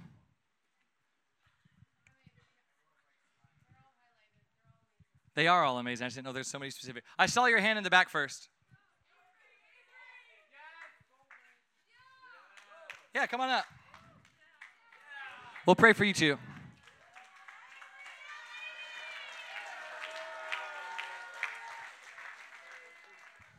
Okay, what was your name? Avery. Okay, come stand in the middle of us. We're going to pray for you first, and we're going to hear God right now, okay? Excited? Yeah. You know what's fun is because you're being bold in front of everybody. Everybody listen. Now, that's 300 encouragements. You might be, that's way too much. Change your life. Write it down if you hear God. If you don't hear God, don't write it down. No worries. But we're going to listen in and see what God has to say, okay? We're going to ask a simple question. What's one thing he wants to say to us about your original design? We're going to listen, and then we're going to say it out loud, okay? Avery? Lord, we thank you for Avery. We ask right now, Holy Spirit, would you pull out her original design, God? We ask, would you declare it right now? We ask for just a few of the thoughts, Lord. The Bible says that your thoughts towards us are as many as the sand on the seashore. We're just asking for a few of those, Lord. For Avery and her original design, how you created her, Lord, how you formed her. Would you speak to me and Lindy right now in Jesus' mighty name?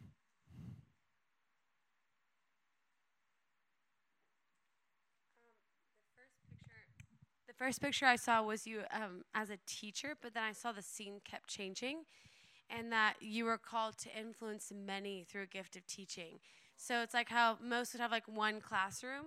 I saw like you had a classroom, and even the ages of who was in the classroom changed.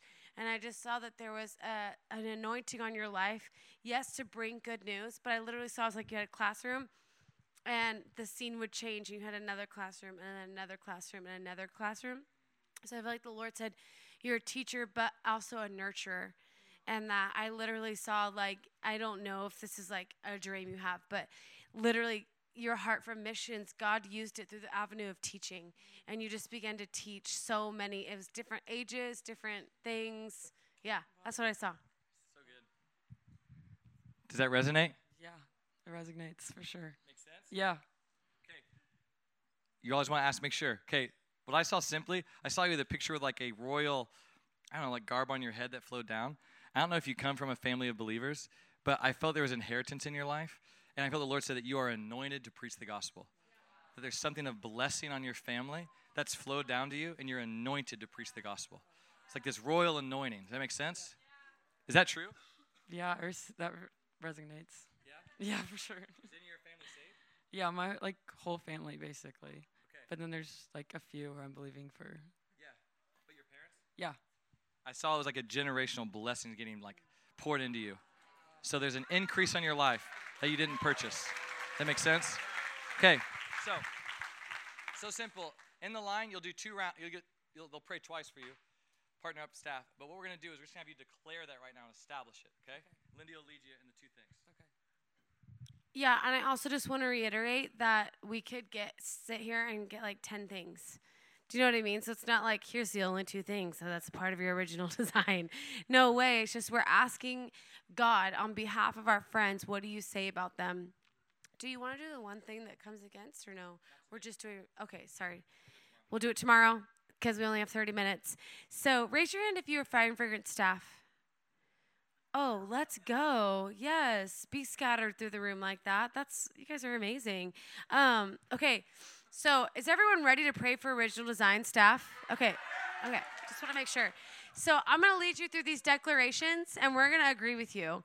You ready? Yeah. Okay. Say, Jesus. Jesus. I am a teacher. I am a teacher. A nurturer. A nurturer. And ready to preach the gospel. And ready to preach the gospel. I am walking In a generational blessing. In a generational blessing. And I say yes in Jesus' name. And I say yes in Jesus' name. Amen. All right. Come on up. What's your name? Lainey. Okay. Where are you from? Oklahoma. Oh, you're both from Oklahoma? Are you both from Edmond? I'm from Norman. Wait, what? Who is that? Are you from Edmond? Let's go. Were you in my mom's class too? Oh, like a lot of my mom's students, she literally gets them to come to Fire and Fragrance and Circuit Riders. It's like crazy. So people come up to me in Circuit Riders all the time, like, I was in your mom's class. She came up to me today, she's like, I was in your mom's class. I was like, I love it. My mom literally should be like an official recruiter for Fire and Fragrance and Circuit Riders. Okay, so you're from Norman. Amazing. Okay, let's go. So, Lainey, you know what's crazy is my cousin's name is Lainey, and she lives in Norman, but that's cool. Anyways, just thought you guys should know that. We're going to pray for you. You ready? Jesus, we just thank you for Lainey and the calling on her life. We thank you for the original design you are pouring out in this tent today. Father, I thank you that you're going to speak identity and that there are people who are going to come alive like they've never come alive before. And Lord, we just thank you that you created Lainey in her mother's womb. You called her, you named her, Lord, and we just ask right now, we just pray what you want to say about her original design today in this moment in Jesus' name.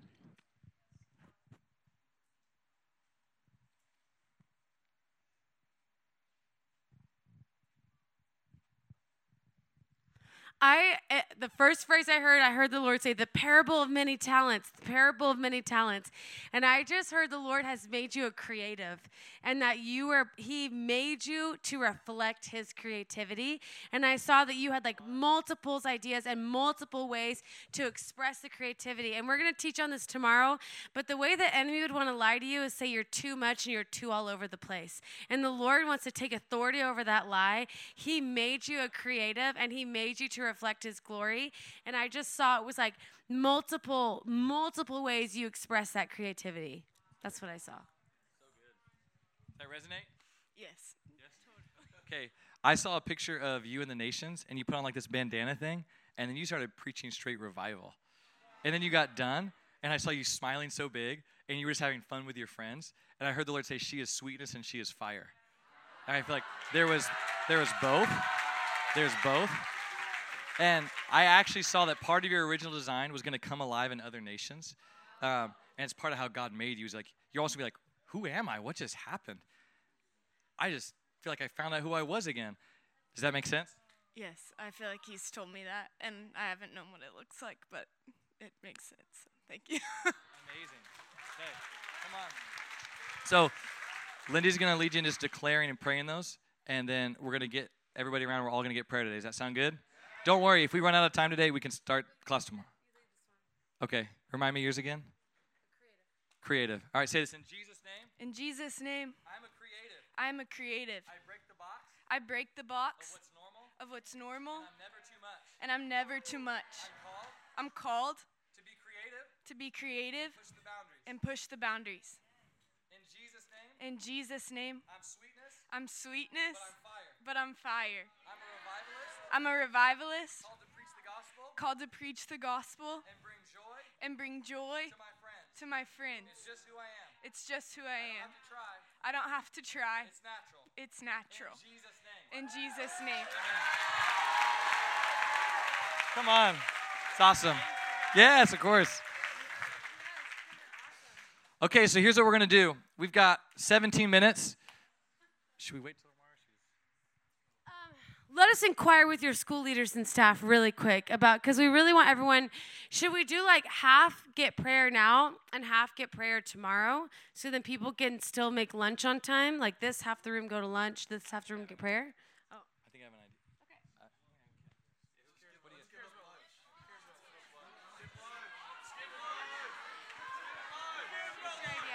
What? Oh, yeah, go for it. Whatever you want. I'm just trying to help, so you just do whatever you want.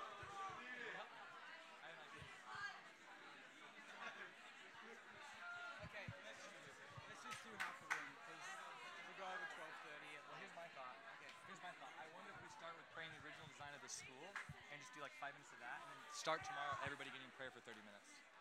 Because then we can explain the one assignment. We can go deeper. What do you think? I'd rather do that because I would, being able to get, even having our staff praying into what's the one assignment, it bears so much fruit. So let's wait till tomorrow. Okay. Okay, guys, is that okay? Let's pray for the design of school. Okay, guys. Yeah, we're gonna change it up really quick. I know you guys, everyone's excited to get prayer, but here's the deal: is we don't want to cut this moment short because I feel like God really wants to speak. I'd love everybody to get prayer. So instead of doing like half right now and you're waiting, then you got to go lunch, and then staff has to go do other responsibilities, we're going to wait and we're going to start tomorrow's class with original design prayer. But because we want to do the second layer of original design, which Lindy modeled, which we go after what's one core assignment that has kept us from stepping into our original design, and we end that core assignment. Is there something else you wanted to explain before I... I think the reason why we just want this to be the most fruitful time for you guys. So one of the other reasons we're waiting for tomorrow is what Chase said, and here'd be an example of that. The first time I got my original design, it was Brian and Christy. They were visiting Kona, Brian and Christy Brent, and they prayed for me, and I'm like, wow, this is amazing. I'm being prophesied over. It was awesome. And then they go, all right, now let's ask the Lord the main stronghold coming against your original design. I'm like, what? And they're like, okay, Lord, what is it? And they're like, fear. And they broke down every way fear had influenced me and tried to rob me.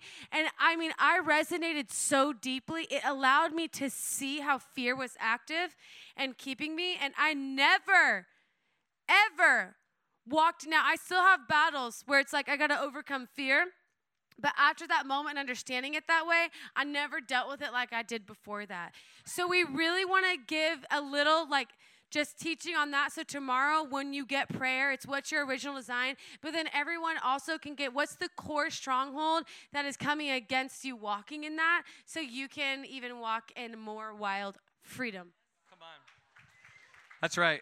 But to make this real time, because we did just learn about this, I believe that there's a design for this school. So every school's got a design of discipleship following Jesus, but sometimes God wants to speak and highlight a few things. So what we're going to do is me and Lindy are just going to ask the Lord how many things of this Fire and Fragrance DTS does he want to speak about its design for y'all 6 months together. Does that sound good? It's going to go real time. We haven't done this before. We'll just see how many God says. So, Lord, we just thank you for this DTS and this tent. Lord, we thank you for the spirit of faith, the atmosphere of faith today. We just thank you that you're speaking already to everybody. And we ask, how many things, Lord, do you want to say about this school's original design, Lord, in Jesus' mighty name? 6 things. That's awesome. Okay, Lord, what's that first thing, God, in Jesus' name about this school's original design that you want to declare over them today? The first thing I heard was God was setting this school apart with fearlessness, but this is what I saw. I saw in a culture where deconstruction and everything, it's like the unpopularization of Christianity. I saw you guys didn't even care, and you were so far removed from that. You had a fearlessness that carried the purity of the gospel that literally people went, what is that? I'm done with religion. I'm done with the hype. I'm done with performance. What are they carrying? So I saw it was a fearlessness that God's marking this school with a fearlessness that can only be birthed out of the radical love of God. So we're going to declare each one of them as we go. You ready? Why don't you guys stand up with us? Getting us to place engagement. It's hot. We've been in the tent for a while. We're doing work right now. This isn't just like fun. This is like God is establishing, saying things. So let's say this with me. In Jesus' name, we are a fearless and courageous. What would you call it? Say this in Jesus' name. By the love of Jesus, we will be fearless. Amen. Does that feel good? Okay. We're going to keep going. There's 6. Lord, what's that second thing, God, in Jesus' mighty name?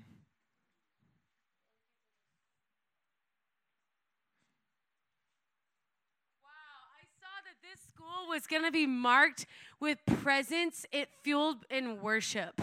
Like, I just see this as like, almost like, is this a school of worship or fire and fragrance, DTS? Like, that's it. I saw the fragrance of worship coming out of this tent was...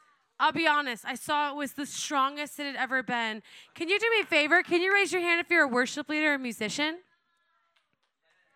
Wow.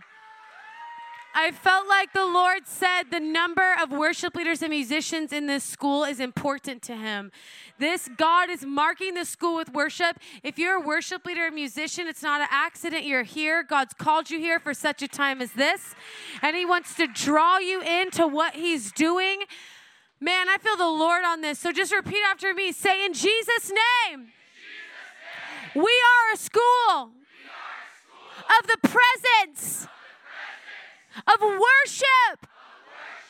In Jesus' name, we will worship in spirit and truth. In Jesus' name.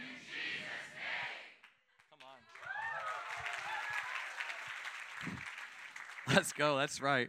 Lord, we just ask. We want to keep going, Jesus. What's that third thing you want to say, Lord?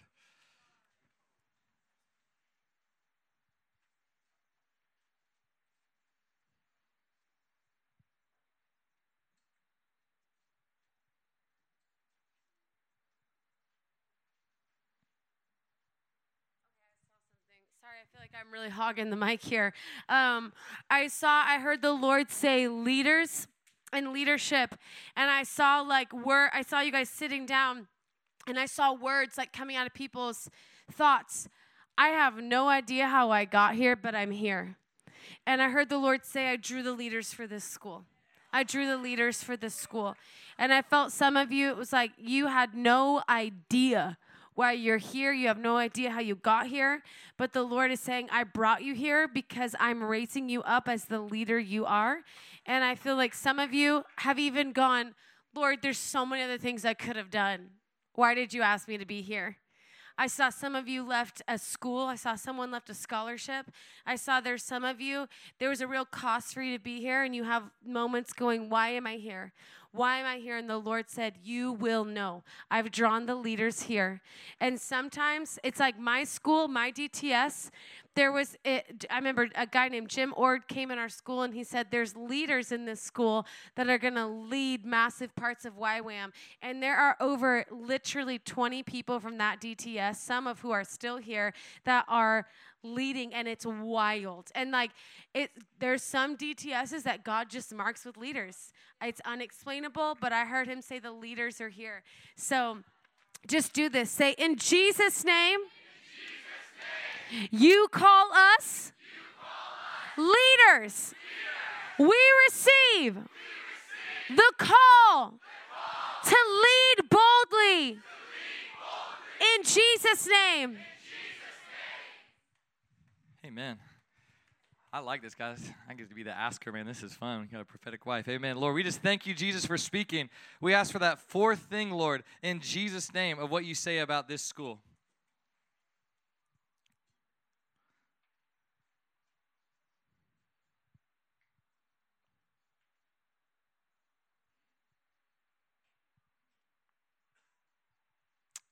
I've seen a picture the last 2 times we've prayed. I see I just like a picture of a guy standing on his chair crying out for the holiness of God to mark his life. And I feel the Lord saying this is a radically holy bunch. That there is no messing around. It's like, there is no messing around. It's like, Lord, mark me with holiness for my whole life. I want to be set apart for you and your purposes. I don't want any room for compromise. I really want to live a holy life. So I feel like the guy's picture, he was like literally standing in his chair, like looking up at God, like, holiness, holy. He's like crying out. So can we just declare this one with some extra volume? That the Lord is declaring that, and we're coming into agreement that this is a holy, holy, set apart, radically holy bunch. Can we do that? So it's in Jesus' name, we are set apart, holy, unto the Lord. We are radically holy. We will not mess around with the ways of the world, with our flesh. Holy Spirit, set us apart in Jesus' name. It's good. Lord, we just thank you for speaking, God. We just ask for that fifth thing, Lord, in Jesus' name. What's that fifth thing that you want to say today?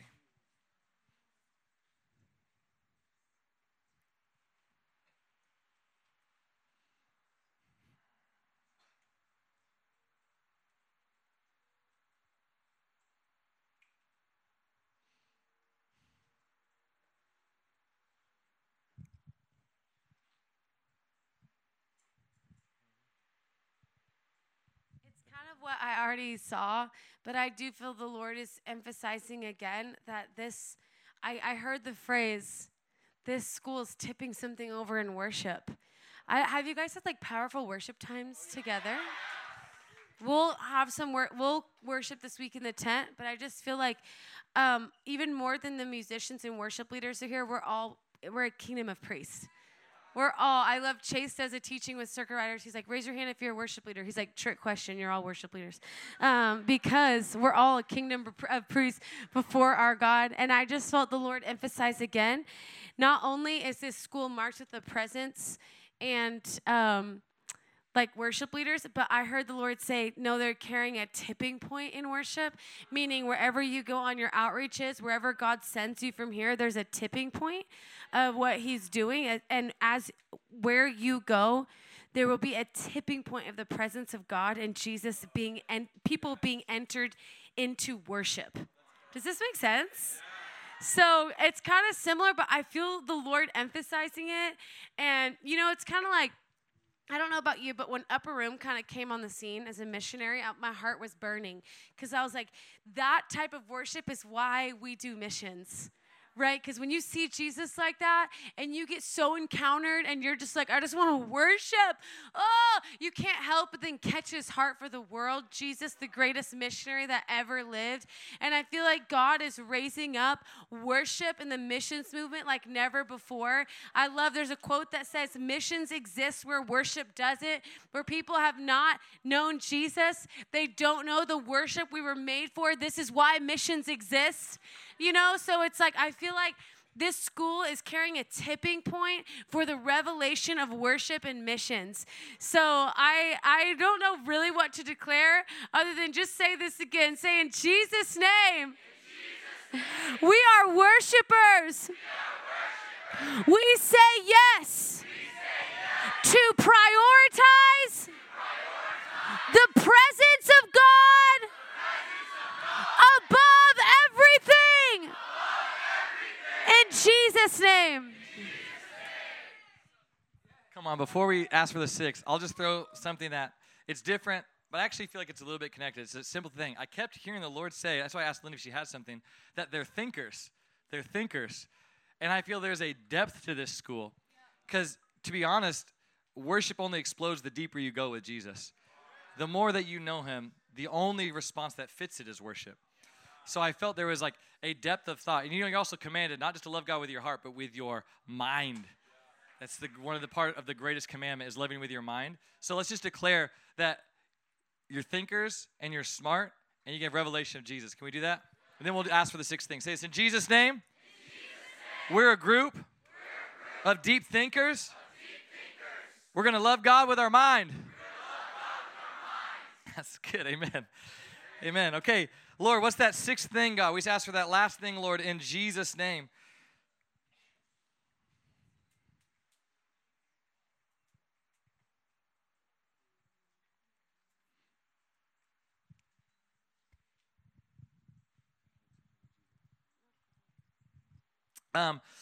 Lindy kind of hit this the first one, but I just heard that they're harvesters that work in team. And I saw this picture of big amounts of harvest, but you guys were working together. It was like somebody grabbed a big thing of hay, tossed it to the next guy who knew which machine it was supposed to go on, and the ability to work in team allowed a bigger harvest. So some people would say, wow, big school, you're going to see souls saved. Yes, but the multiplication just doesn't come from a lot of numbers. It comes from a lot of numbers working together to do his will. So you're going to harvest in team, and I saw the harvest got bigger because there was real authentic unity in team. Does that sound good? And I think some of you are just crazy evangelist harvesters. I was like, only didn't say mine because I didn't know what it meant, but I literally saw everyone was broken up into groups, and you were like charging a hill. But everyone had like, no one was charging the hill alone. No one. So that makes sense. Come on. Say this with me. In Jesus' name. We are a school. Of harvesters. Find me in the harvest with my friends. We will harvest as a team. We'll do it together. We'll see souls saved, cities impacted, and nations touched by the gospel of Jesus. And we'll do it together.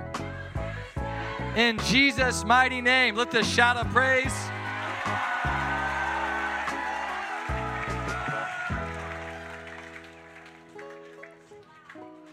Amazing. 12:30 on the dot. Give somebody a high five. Sit down. I'll hand it back to your school. Give it up for Sam again.